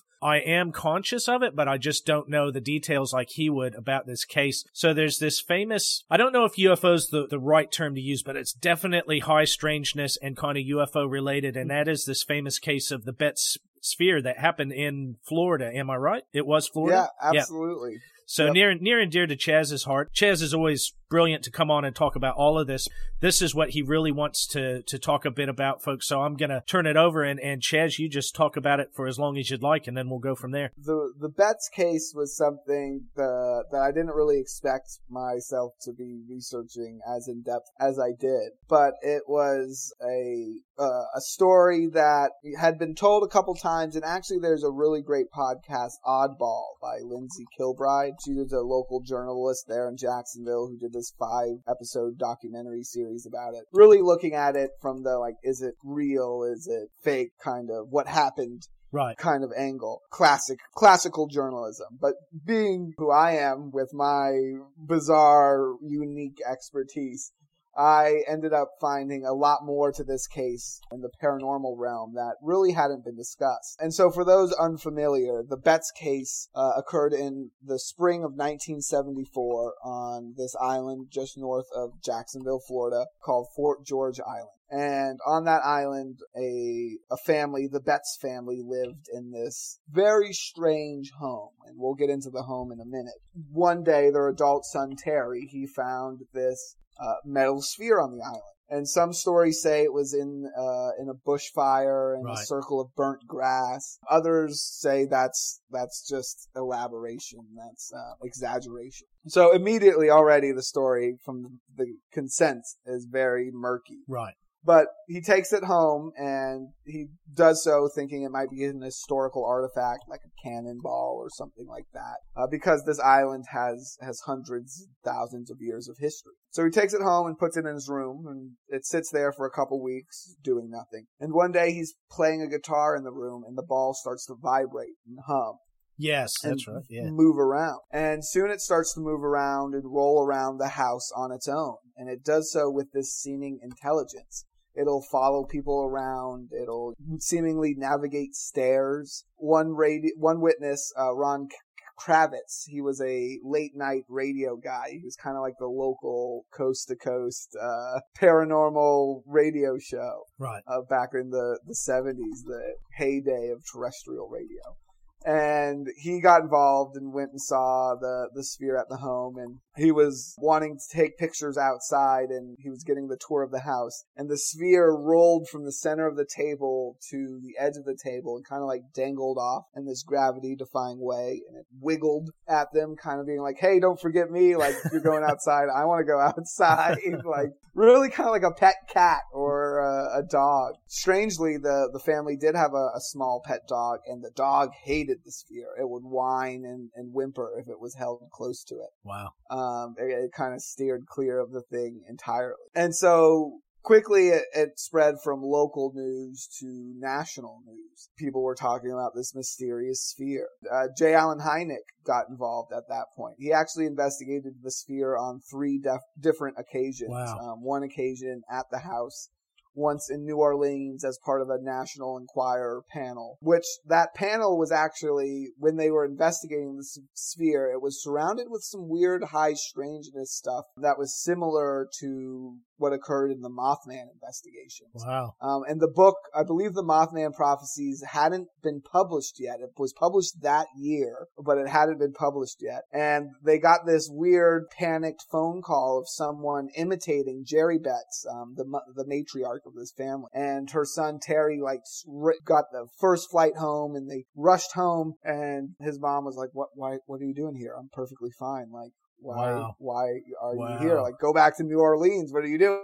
And there was this, they were kind of miffed. The family blamed the National Enquirer. They thought the newspaper was up to some fuckery. Yeah. But J. Allen Hynek felt so bad about this confusion and was adamant that they had nothing to do with this weird doppelganger phone call, that he went to the home and investigated it. And there's even a theory that he wound up with the ball. One version is that he stole it and swapped it with a fake. Another version is that the family actually gave it to him for safekeeping. The Navy also got involved around this time as well and conducted tests, X-rays, and different various scientific tests on this sphere to try to figure out what it was. Right. And Jerry Betz, she was an interesting character. She was a very prominent businesswoman, and in the 70s, it was a tricky thing to be. She had a real estate company and a trucking company. And being this clever and shrewd businesswoman, she drew up a contract with the Navy that said they had to give her the sphere back if it wasn't their technology. Right. So they conducted these tests, and they told the family one thing. And when they refused to hand over the sphere, they said, yeah, there's some weird stuff on the inside of it. It looks bizarre. It's certainly something strange. And when the family said, okay, well, it's not yours, we're going to keep it then. Right. They released to the public this other story. They said, oh, no, there's nothing. It's just a metal ball. Nothing going on. Yeah. And, nothing to see here. Yeah. Well, the local media kind of pounced on it. They found another ball that kind of looked like it, and it was from this pump gauge for a paper mill. And this kind of became the explanation. They found an artist who had a bunch of them in his van that fell off the back while he was driving around Jacksonville, which, again, the ball was found on an island north of Jacksonville. So that explanation right off the bat, it's I think the Skeptoid podcast is one of the one that made that explanation really popular. They're like, oh, yep, we found a guy, he dropped it, or the guy found it. But that is so far, it's on an island. It's not even anywhere near Jacksonville proper. It's completely in a different location. It's quite a strange story if there's a lot of missing elements, let's say, for that sphere to wind up there. But the Betz family, Jerry Betz was like, cool, fine. Everyone thinks it's fake. Awesome. I'm done talking about it. She was this prominent businesswoman, and all of a sudden, over the course of a couple weeks, her phone now is nonstop ringing with UFO investigators. People are showing up to her house at all hours of the night, knocking on the door, random times, asking to see the sphere, supposedly representing various research organizations, ruining her businesses. Yeah. And so when this debunking comes out, she's like, cool. She brushes her hands of it. She's done talking about it. She does no more interviews. The family stops talking about this sphere. Nearby friends of the family, they actually said there might have been another reason for this. They told close friends that something had happened to the sphere, whether it was the Navy or the tests run by J. Allen Hynek. It wasn't behaving like it used to. It might have this certain, it might move a little bit here or there, but it's not moving with any of this intelligence anymore. It seems to have been altered in some way, maybe swapped out. Again, there's a theory that J. Allen Hynek actually stole it, which another friend of the family said that it was handed over for safekeeping. And they didn't say who they handed it over to, but J. Allen Hynek would probably be the guy. Yeah. If I were living back in that time and I was like, hey, I need to give this UFO to someone. Yep. Right? It would be him, and it would be valet today. Yeah. It'd be a very short list. Right. There's very few. And any of the listeners, if you have a UFO, I'll look after it for you. Put me on that list. Me too. I don't have to be at the top, but 4 or 5. Come on. I need it for experiments. That's it. But the family was kind of done with it. And to this day, Jerry Betz doesn't do interviews or talk about it. She does have a small online presence. She paints. You can buy some of her paintings, and a lot of them show like vistas of Florida swamps and stuff. They're very nice, but don't go ask her about the UFO stuff. She's not involved in that story anymore. Yeah, she's over it. And Yep. that's completely fair, right? It's just a window, and it's just this crazy spring of her life, which a successful life of lots of businesses, lots of family. She ran for Florida Congress. She's a very storied woman. Doesn't want this crazy sphere to be the story of her life. All respect to that. And for the most part, that is how the story's been remembered. It's been remembered as this weird sphere that moved on its own. There's even a little Ancient Aliens snippet in one of the episodes about it. Okay, I didn't know that. Yeah. It's around. It's not, obviously the best case. No one got abducted or probed by any aliens. There's not a bunch of the in-your-face high strangeness like Travis Walton case or Pascagoula. So it kind of took this second seat. I initially wanted to go out and see where this island where it happened and go look at this house where it supposedly occurred. And that's where I've discovered the first strange thing that led me to believe or led me to want to research this house further. That was the house is not only called the Betz house, it's also called the Neff house. And I quickly discovered that there's a whole other paranormal file about this house. Really? A haunting related file. Yeah, just classic paranormal beef. The ghost hunters and the UFO guys, they're not talking to each other. Yeah. Yeah. But for almost a century, this house, well, it was 4 decades by the time Jerry Betz moved in. But this house had been collecting ghost stories. Wow. The house itself, it's this Tudor style. It looks like a castle. It really looks more at home on a hill in Bavaria than it would here in the Florida swamps. And it is built on a hill. It's built on Mount Cornelia, which it's not a mountain. It's a tiny hill, but we're Florida. We don't have a lot of those. So we like to talk it up. And it is the highest point in Duval County. It's the highest point in the whole Jacksonville area. And the house is built onto it. And you enter through this conical tower. To the left is this grand hall building. The ceilings are massive. It looks like this castle hall. There's like 7 fireplaces. It's really this strange structure. It was built by Melvin Greeley. He was a famous architect. He was the dean of Jacksonville architects in the 20s and 30s, or in the 10s when, being an architect was like the fanciest job one could have. Yeah. And it has 17 different levels. There's all kinds of weird step ups and step downs and like half floors. It's kind of like a miniature Winchester house. I was just going to say, It has doorways in the middle of walls that are 6 feet up with no steps. It has all these weird... It's very strange. It has a very liminal kind of feel about it. And it was built for Nettleton Neff. He hired Greeley to build this house. They were both members at the nearby Ribault Club. And he wanted this summer home. And he had this idea of this grand home. And Greeley drew these drawings to match it. The tragedy struck the family before any of them could move in. Their boxes and stuff arrived, but they never ended up coming to the homes themselves. Nettleton Neff's wife, tongue twister on that one, died in a mysterious fire at one of their other properties. Wow. Their son was attending Harvard. He disappeared for 2 weeks and was found dead in an apple orchard. And then Nettleton Neff killed himself in his office in Chicago. And so this house sat empty. And at the time it was built, Fort George Island had kind of become like this Gatsby golden age, like hangout for Jacksonville's elite. There was a golf course. They had this fancy club. The Great Depression hits at the same time as this house gets built.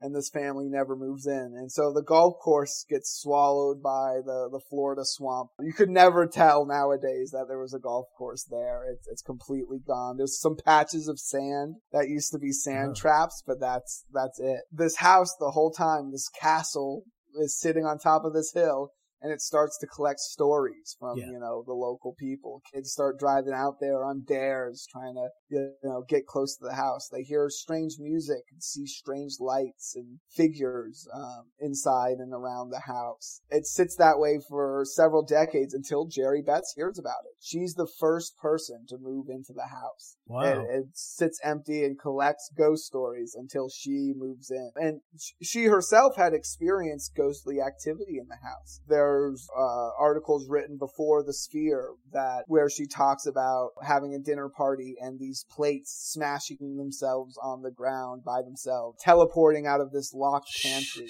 with guests in the house to witness it. She saw the lights on the property as well, and she was a rational lady. She was like, this is clearly like phosphorus in the soil. There must be some kind of like weird chemicals in the water that are creating this. Yeah, she was like, oh no, we definitely hear and see weird stuff though. That's for sure. And then they happened to find this sphere. And I thought that was super bizarre that no one had made this connection, that the bulk of this sphere where it moved around the most was inside this haunted home. Yeah, that is fascinating. Was it just a mundane sphere being piloted by these entities? It was the house is a giant Ouija board, and the sphere became a planchette. But then there was another piece of information that kind of shook this story for me and changed my perspective about it again, and really convinced me that it's a high strangeness one. The haunting in the house, it elevated the Betz story beyond just some weird UFO story. Maybe it's a hoax, maybe it's real, to one like Pascagoula, right? Where,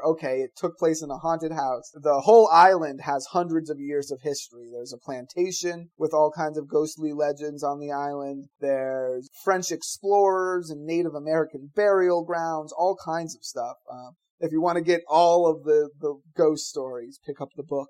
I gotta leave something for the readers out there. Of course. But what convinced me that, it has this history, it has this ghostly history, and then there's this weird UFO case in the 70s. All right, it's pretty intriguing. The thing that really made it more intriguing, that made me like, I need to tell people about this, ironically, was the famous UFO videos, the Navy UFO videos that were released. Yes. The Tic Tac one filmed in 2004. And then the Gimbal, filmed in 2015, and the Go Fast, filmed in 2015 on the same day. And the Gimbal's the one everyone knows. It's that black saucer-looking thing that rotates. It's kind of become the poster child of UFO images. But filmed on that same day and by that same crew running training missions was the Go Fast video. Right. And that shows a metal sphere right above the ocean. And it is hauling ass. I mean, it's going real fast, which is why they named it that. In all the discussions of these videos, are they real? Are they fake? What's happening? What could they be? Is it spy technology? Is it something the Air Force hasn't told the Navy about? There's all these discussions. What no one's brought up is that video is being filmed off the coast of Fort George Island. It is only a few miles, and the direction of the sphere, it appears to be heading towards the island. This sphere is being filmed where 40 years ago, the Navy hands-on investigated a metal sphere that moved on its own. Right to the south of Fort George Island is Mayport Naval Station. And that was where the USS Roosevelt, the aircraft carrier, was stationed, where these training flights were being flown. Right. That led me to look deeper into Mayport Naval Station. And I found that Mayport Naval Station had several encounters with UFOs. Encounters that predate the Betz sphere, and that J. Allen Hynek and other investigators that were investigating the sphere at the time did not know about. That Mayport Station, just to the south, they had been buzzed by a UFO, but not just like a couple nightmen saw one. They scrambled fighter jets. The alarms were raised.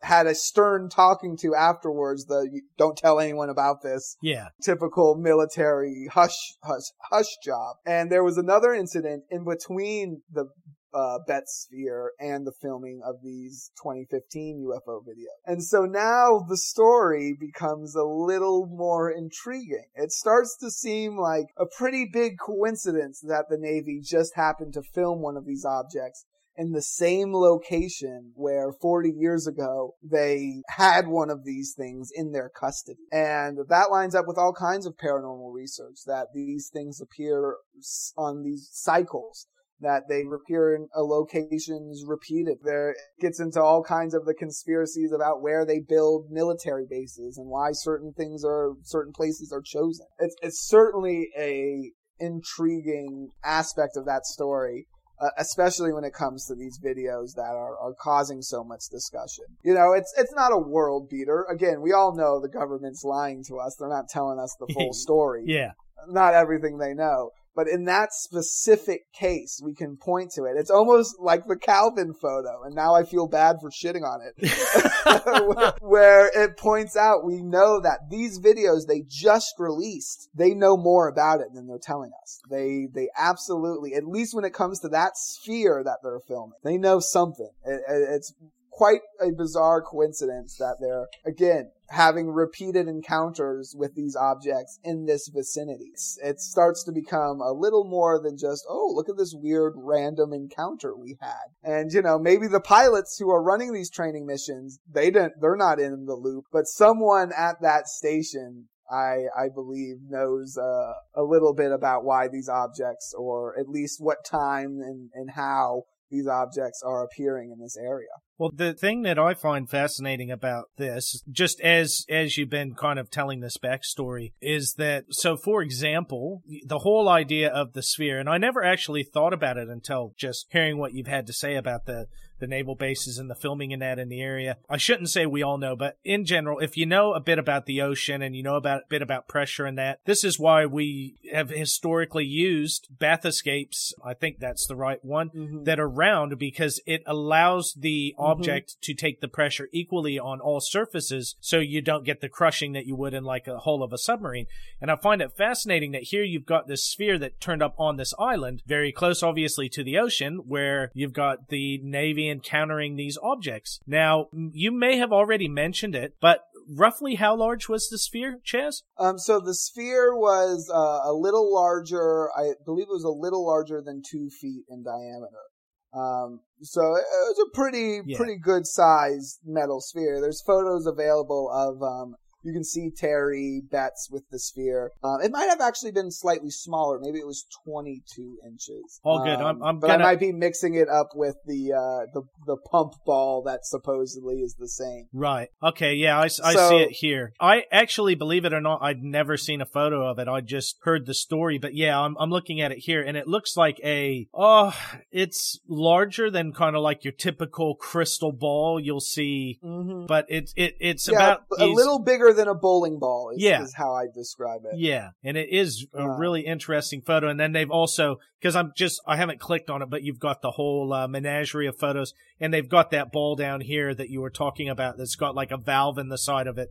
Again, unless you ground off that valve and filled it in, it's got a freaking hole in the side of it, and the Betz sphere didn't. So yeah. Well, and these spheres are something that again they pop up over and over again. There's actually recently there was one that fell in Mexico, but years ago, a couple decades ago, there was one in Mexico as well that actually it fell through a cow.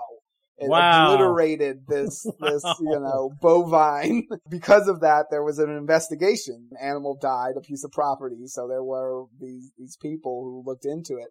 And yeah, supposedly there is this professor down there in Mexico who has a sphere that seems to, or at least it used to display the same properties as the Betz sphere.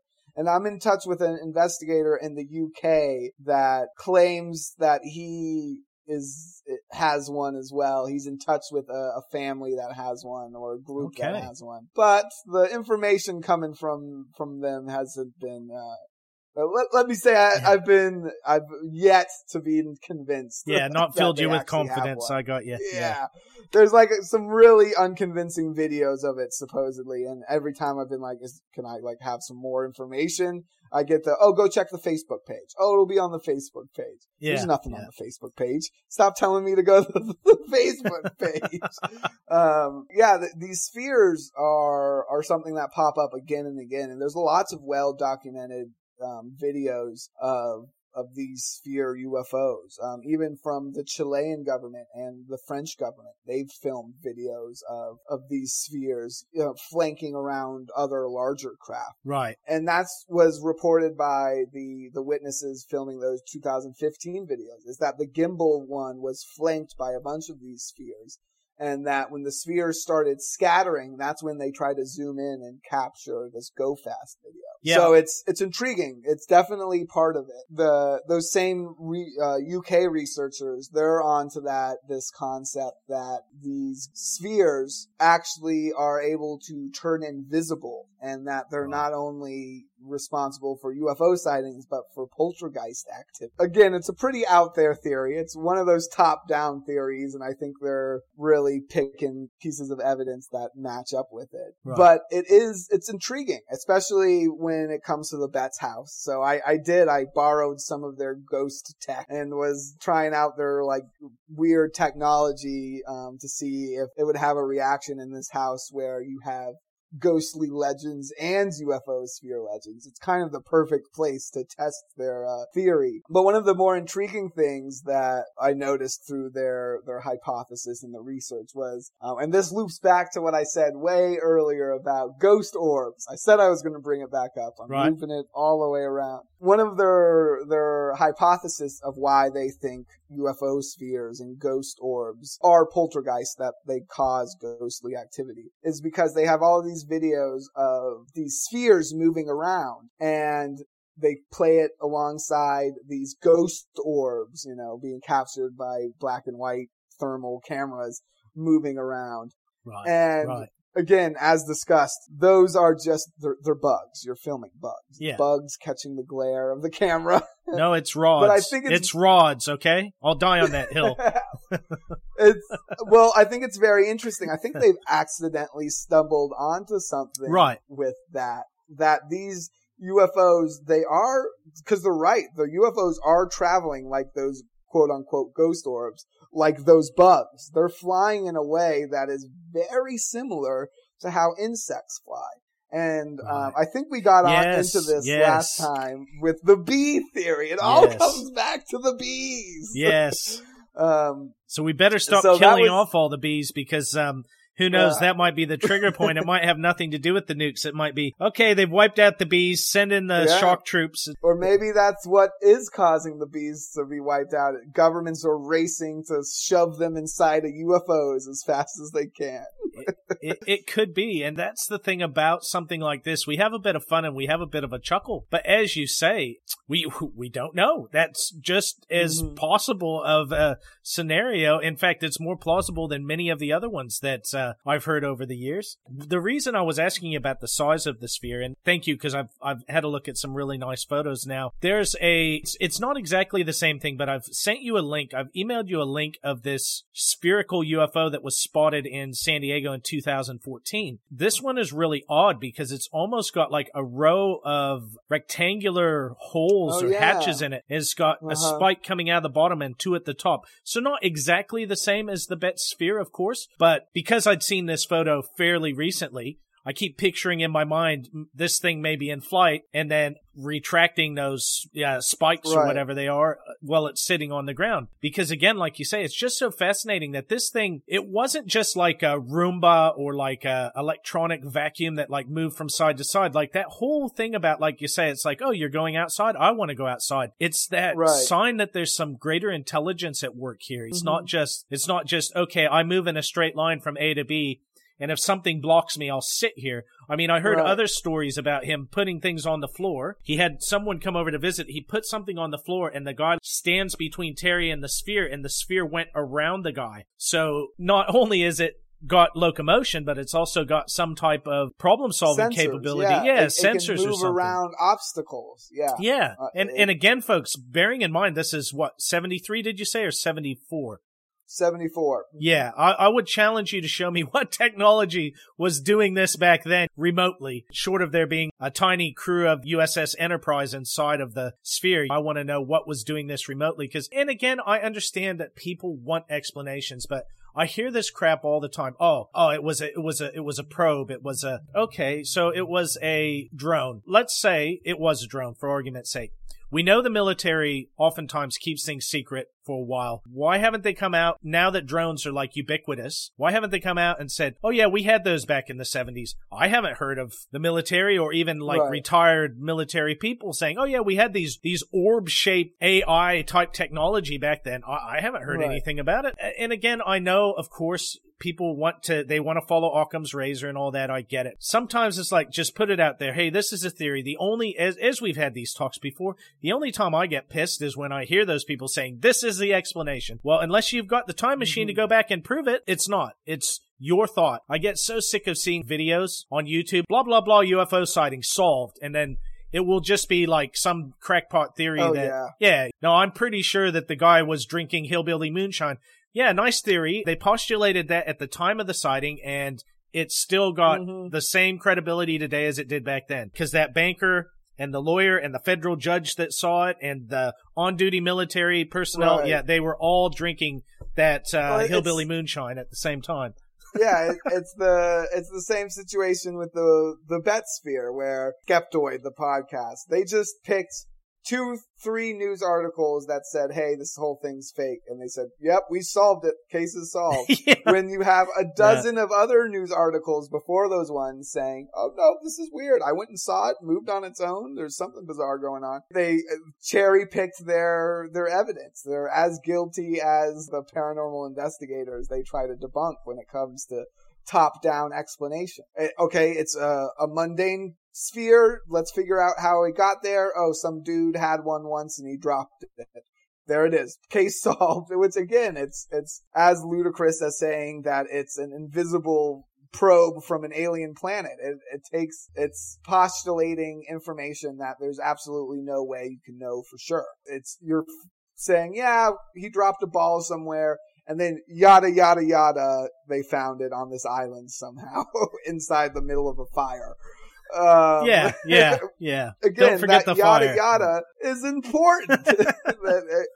It's the same yada, yada they get upset at people for using it when they say, oh, well, the sphere moved around and yada, yada, aliens. Yeah. It's not correct, logical problem solving.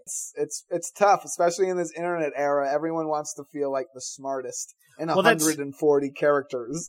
That's what I was just going to say. I realize that technology's come a long way in investigative techniques and everything else, but I picture these people sometimes that go into these with the clear intention of disproving anything that could potentially be anything that's not mundane. I just picture them having like the picture of J. Allen Hynek, and they're like drawing devil horns on him and that, and they're singing that Homer Simpson, I am so smart, and they're trouncing around the photo. I'm smarter than you because I say it. I mean, obviously it was happening way back, like I said, Philip Klass and the whole Father Gill thing, like I covered. It's like, oh, it was myopia. It's because of his glasses. And it's like, okay, so there were 50 some other witnesses. All of them had glasses and didn't wear them on the night, even though he and about 10 other witnesses all said he was wearing his glasses at the time. And all of these other people, were they all myopic as well? Of course, I love the Australian, when I say love, it's in air quotes, folks. I love the Australian explanation. It was like, well, Father Gill was the only white man there, so the other eyewitnesses basically don't count. This is 1959. This isn't 1520, okay? Right. And even then, right? Exactly. I hate that one. Where, exactly. Those are still not believable. Yeah. Those are probably the worst witnesses. Yeah, exactly. Yeah, some of these, I'll tell you, as you say, I try and keep an open mind. I try very much to steer that middle water of, because again, look, I want a lot of these things to be real. I want, like Oak Island, I want there to be some awesome treasure that they find there. It's, on the other hand, I try and make sure that I keep my feet on the ground, as the saying goes. And you hear these theories about everything, like UFOs and lost treasure and everything else. I love the romantic side of it, that the potential that there's ink and gold there or something. And I would love nothing more than them to find out some lost treasure of, especially something like ink and gold work that we have so little of. But the reality is, it's probably not that. I'd love for it to be different. Thank God, what a boring TV show that one is. It's so rough wading through those episodes. Yeah, I was a pretty big fan early on, but the reason was it wasn't necessarily the show. It was, like you say, it was the subject matter. After a while, it's difficult to do a show like that and pump out 20-some episodes a year. Well, I give them props because they are doing like actual archaeological. They're not like blowing shit up and just like winging it and making it interesting. Let's blow these rocks up. It's actual archaeological digging. That just happens to be super boring to watch in real time. It's just nothing really happens. It's, well, for me, the killer is that out of every, like, you take out the commercials and you've got about 40, I think it's about 40-ish minutes. And out of that 40-ish minutes, about 25 of it is either recaps. They're sitting in that table. Yeah, they're sitting at the table talking about the thing they just talked about a minute ago. And it's a recap. Let's go over the 53 theories that we've had since season 1 about it being Sir Francis Bacon's writings, or I don't mind a little bit of that, but again, I guess that early on I understood because not everyone knew what it was. But if you've been watching that show for whatever it is now, 7-8 seasons, if you don't know what happened before, I don't know why you're watching it. You know what I'm saying? They've explained it by now. And again, give a brief recap. Just say, as discussed in season 6, episode 4, so you can go back and watch it. But yeah, that's the thing that it just gets a bit long in the tooth. And I haven't watched one for a while. I hope they find something unbelievably awesome. But the way I feel about it is, if they do find something, I don't have to watch the show. I'll hear about it. You know, it'll make the fucking news. So I'm going to save the like 20 hours of them digging. Well, I'll tell you one that you may never have heard of that's a similar show to this, but it's definitely a precursor by quite a while. So there was a show in Japan, and Japan's got some of its own lost treasures, and obviously being Japan and not the US or an English-speaking first country, we don't necessarily hear these things. One of them was this supposed lost treasure of one of the old emperors, all this gold buried in this mountain. And it started out as a very real thing. At one guy, and he was descended from this family. He was trying to find this gold. He was digging all these tunnels in this mountain. And then, again, I'm paraphrasing, so I might have it slightly wrong, but this was like right after World War II. And I think that he said even that his father did it before the war. And then he passed away and kind of left the torch to his son. And then his son carried on doing it. And then somehow this TV studio got wind of it, and they were like, oh, this would make a cool TV show. And he thought, oh yeah, get some excavators and get some things that I can't afford to do, get some help. But the thing was that eventually they were just pushed and pushed for ratings and something interesting. The reality of the show just completely diverged from fact. It just completely diverged from reality. So they started salting things, finding things that didn't actually exist. It was all made for TV. As the show went on and on and on, they just got further and further removed from reality because they're trying to make a TV show versus this fact. Right. And in the end, I can't remember exactly what happened. I don't think it was like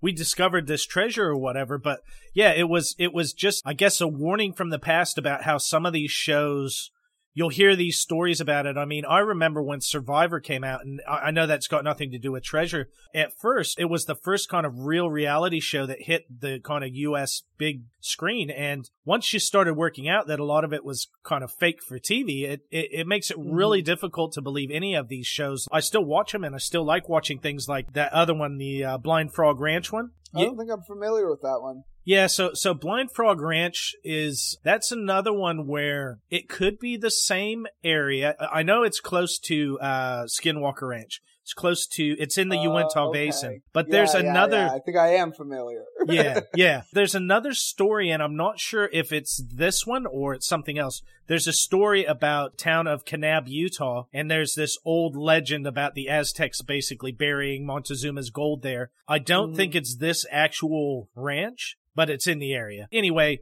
all I'm saying is I'll still watch those shows, and I still really do hope they find something. But even if they do on show, I always have a bit of skepticism because, okay, let's say you found a coin from, it's a bit different with Aztec stuff, but let's say you find a period dated object or coin or something. How hard is it for them to have salted that in there to get people to keep watching? Again, it becomes he said, she said. You get some of these shows, old cast members come out and say, oh, it was faked. And then other people say, no, it was real. I guess at the end of the day, it all comes down to what is and what isn't the reality of it. And that's why I just don't get caught up. I remember on the last thing I remembered seeing on Oak Island that was like really controversial was that Roman ceremonial sword or whatever they found on the coast off of the island. There are different stories about it. One story is that, oh yeah, they salted it. It was all a plant for the show. Another story is that no, it was a legitimate artifact, but it's like a reproduction that they found out was made in the 50s and somebody but the show just conveniently didn't say that because it sounds a lot better if you say, yeah, okay, a reproduction from the 50s or maybe the Romans were in Nova Scotia in the 1st century. It sounds a lot better. I guess it's just the reality. Coming back to what you said about modern UFO cases and everything else, it's like you just have to keep one foot always in the skepticism because we don't know what's going on behind in the editing room and with NDAs and everything else. We don't know what is legitimate on shows like that. So, look, man, maybe one day there'll be a Netflix series on the Betz sphere or something, and we'll be talking about it and going, oh, did they really find get a damn call? If yeah, that's the case. yeah, man, that would be awesome. The idea that it did wind up with Hynek actually came from his adult son, right? Who was giving an interview talking about growing up in the Hynek house with all the UFO stuff, and just off the cuff mentioned he used to kick this metal sphere around the basement that came from a UFO case in Florida.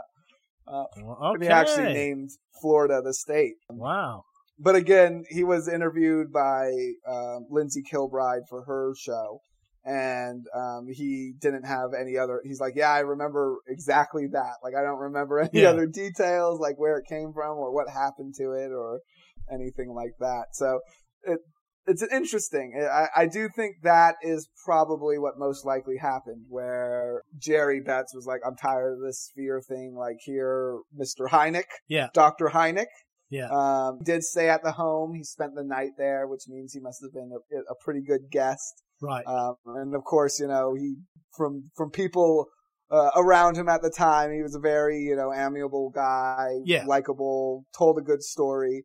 And so, I think it's most likely she was tired of this. And again, the sphere, she was convinced had been altered in some way, most likely by the Navy. Yeah. Maybe the Navy had even swapped it out. And she was like, well, I'm just going to give it to this UFO guy. Like, he'll figure out what to do with it. I think that's probably what most likely happened to the sphere. And again, the Hynek sphere might not actually be the real sphere. Well, yeah, that's it. It would make sense. Mayport Naval Station.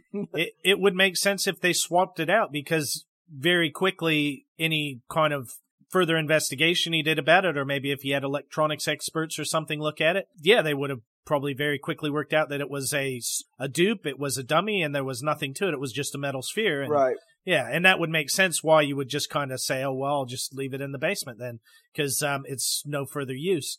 It is interesting. Now, maybe you know this, maybe you don't, but see, the first thing I would think of is I would want to x-ray that thing. Do you know if they did or tried to do any kind of imaging? So they did, and okay. that was where that contradiction came from, the Navy in particular, where they told the family that there was something inside, and then they told the media that no, it's just a hollow, just a hollow, empty ball, nothing to see here.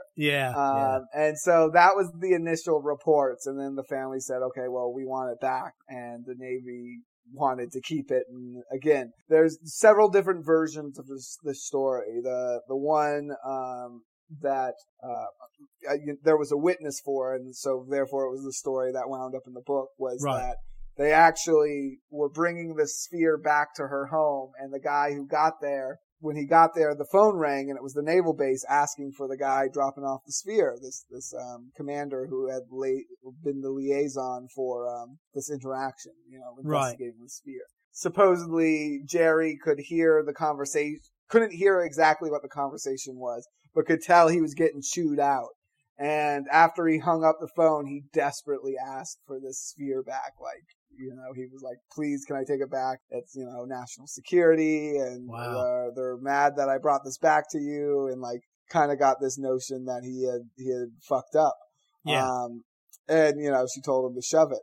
And so there was a close family friend who relayed that story and said that's how that went down. But again, who knows? Yeah. With the Navy, if the Navy wanted the sphere, why wouldn't they just swap it out? Yeah, yeah. There's all kinds of possibilities. Maybe they swapped it out and they did all of that as kind of like a show to try to convince her that it was the real sphere. A little misdirection. Who knows? It's again one of these super bizarre stories, and when I started looking into it, I realized it wasn't just that little snippet of a story that I had heard, that there is a whole story, a big picture paranormal situation going down, not only on this island, but in this house. A different country and a different kind of subject, but for example, you've heard of Yamashita's treasure or Yamashita's gold? Oh, yeah. Yeah. Uh-huh. So this is another one, folks, that I've got on my to-do list, and basically what it is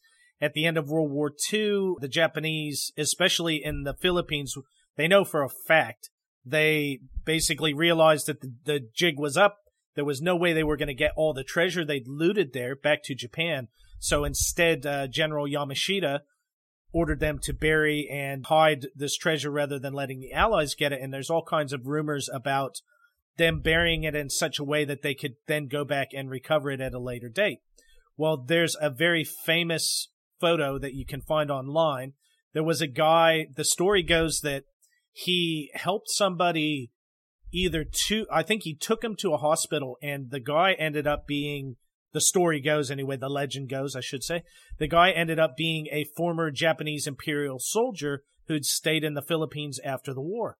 And as a thank you to this guy who had helped him, he basically gave him a treasure map to find some of this lost treasure.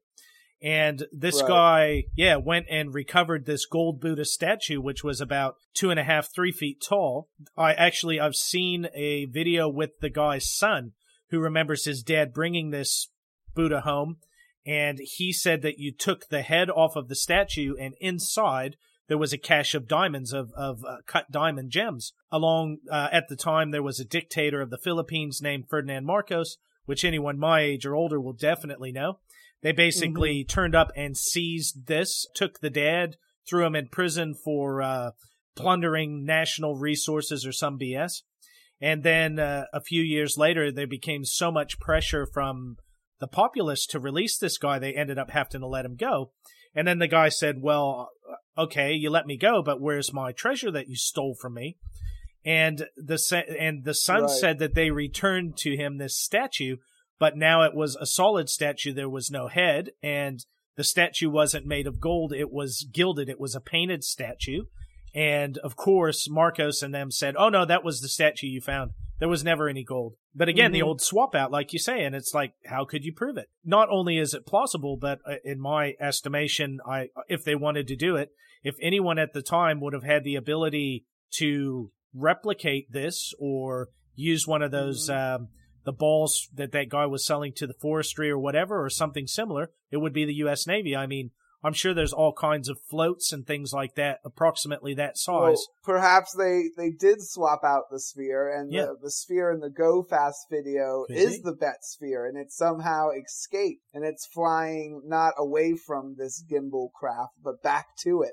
The craft shows up in this vicinity, the sphere reactivates and breaks its way out of wherever they've been holding it. Again, fun story. I'd love to watch that movie. Well, that's it. It could be that.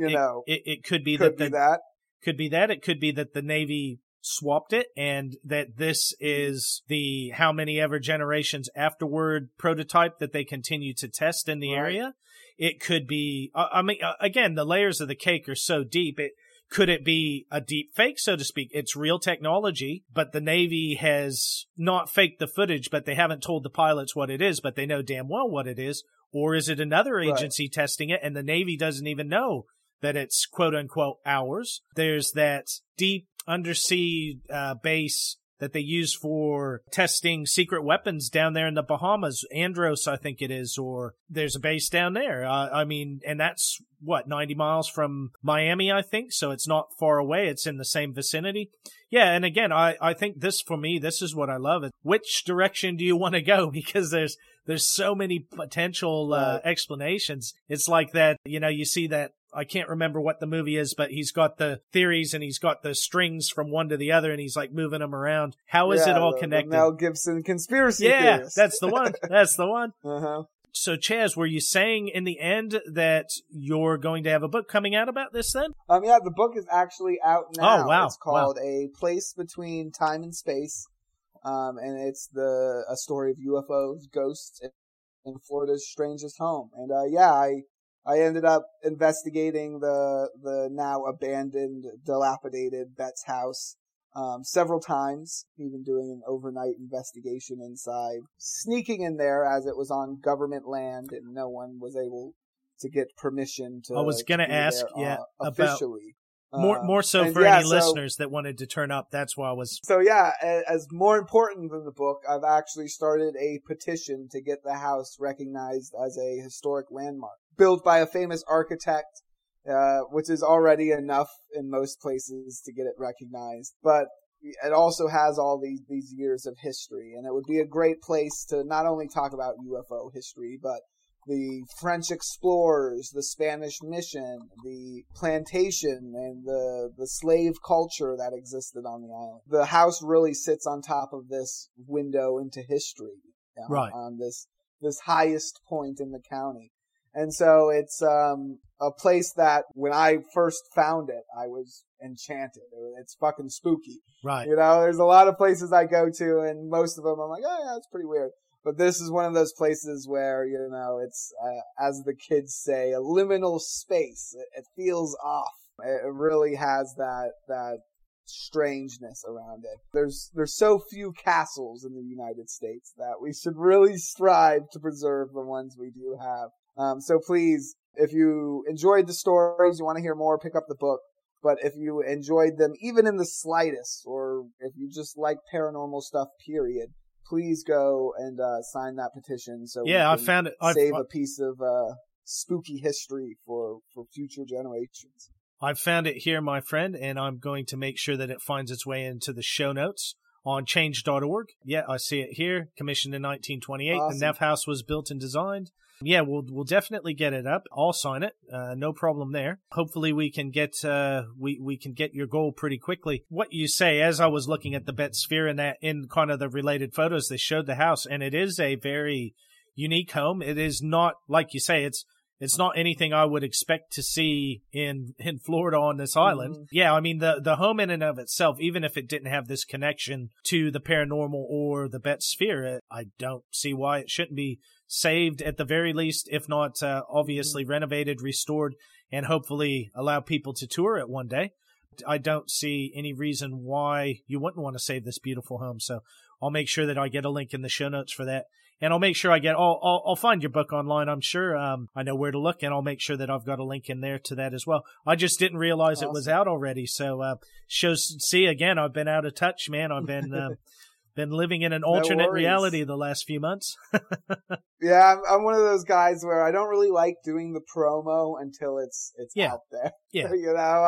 Cause I don't believe it. I don't believe it's real until it's real. And so I think I start booking shows like the week before the book gets published. And so yeah, last Friday it came out, and yeah, so far the early reviews are pretty good.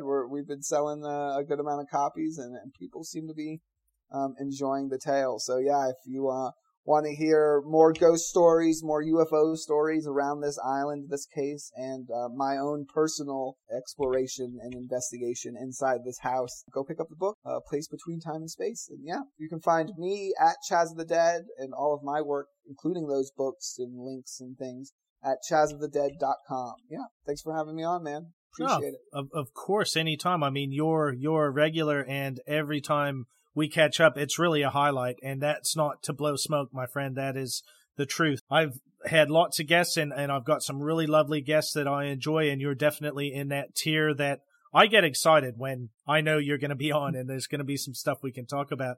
There's, and again, I'm not trying to blow my own horn, but there's not a lot of people that can retain the amount of stuff I do in my head.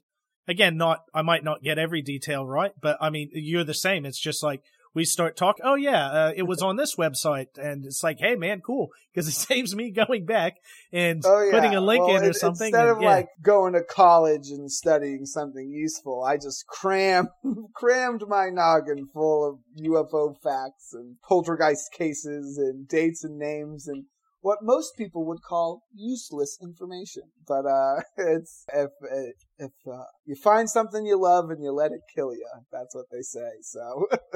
Well, I remember my stepdad growing up, who was basically my father. I remember him getting pissed off at me because I didn't get the best grades in math in school, and he would say to me, "You can tell me what so-and-so's batting average was in 1985, but you can't." I said, "Well, because that's interesting, and I really don't give a crap about what this equation equals and theorem, yeah. Yeah, it's just not my cup of tea. That's why. I mean, yeah, so I'm the same, man. You give me something that I'm interested in, and I will just voraciously destroy it and enjoy it. And yeah, definitely both this and the Friendship Island case books, definitely I'll be able to acquire them in the very soon in the future, and we'll see what I can do, if at all possible. I don't know if you do printed copies or you have access to them like yourself at home, because I will tell you, Chaz, I'll happily send you the money for them, but I would love to have a couple of autographed copies of your books on my shelf, just to say, hey, not only did I have this guy on the show, he's a friend, but I've also got his books here. Yeah, you can, we're selling the book through Amazon, but also through paranormalitymag.com. You can go to theden.paranormalitymag.com to, see not only my books, but, awesome Paranormality magazine comes out monthly. Crazy stories from people all over the field. Really awesome research-based, community-based approach they have over there. And, you can get some Bezos-free copies of my book there. I actually have to still make a trip down south and sign them. No So I think if you buy them right now, they're not quite signed yet. No stress. But they will be signed soon. Nope. So yeah, we like to have that option. Unfortunately, I gotta be on Amazon if people are going to discover it naturally. No, of course. But for people hearing it on the show like this, and we're like, oh man, I don't want to give Amazon any money. Well, you don't have to if you don't want to. ParanormalityMag.com will also sell some Bezos free copies for you. Nice. No, I've got that noted down here, so I'll make sure that link gets in the show notes as well. And aside from that, Chaz, as always, man, thanks for taking the time to be on. I know that, as with everyone, your life's busy, and I know that I'm not your typical, like, oh, come on and do a 20-minute infomercial. So, I mean, this is what I love to do, is having people on like yourself that have got so much knowledge. And like I say, at the end of the day, you're not just a guy that sits at the desk like me and reads some books and goes, these are my thoughts on it. I mean, you get out there, you do the actual research, and like I say, man, it's people like you are a real credit to the to this field as far as I'm concerned. I really enjoy talking to someone who's been out there and seen and touched and dealt with some of these things that I've only seen remotely. So awesome, man. I really appreciate you being on, and I'll make sure I let you know when it gets out. Again, we'll have you on in future, as always. Of course. Yeah, looking forward to it. Thanks for having me on, and anytime. Stay spooky. Of course, we always will. It's not far from Halloween. I've got to actually sit down and work out what I'm going to do this October with my truncated time. It's probably going to be a one-off Halloween special versus like a themed month like I've done in the past. So, but I'll get something. Actually, reminds me. Last second plugs. September issue of Paranormality magazine. It'll have my ugly mug on the front, on the cover story. So check that out. And then October 22nd, if you're in North Florida, I'll be speaking at the North Florida Paracon in Tallahassee, talking about the Betz case. So, nice. Come say hi. We'll smoke a doobie and talk about weird shit. Nice. Well, Chaz, thanks again, man, and I'll let you go. I'm sure you got many other things to do, brother, but yeah, thanks is all I can say, and I'll make sure that I get all the links in.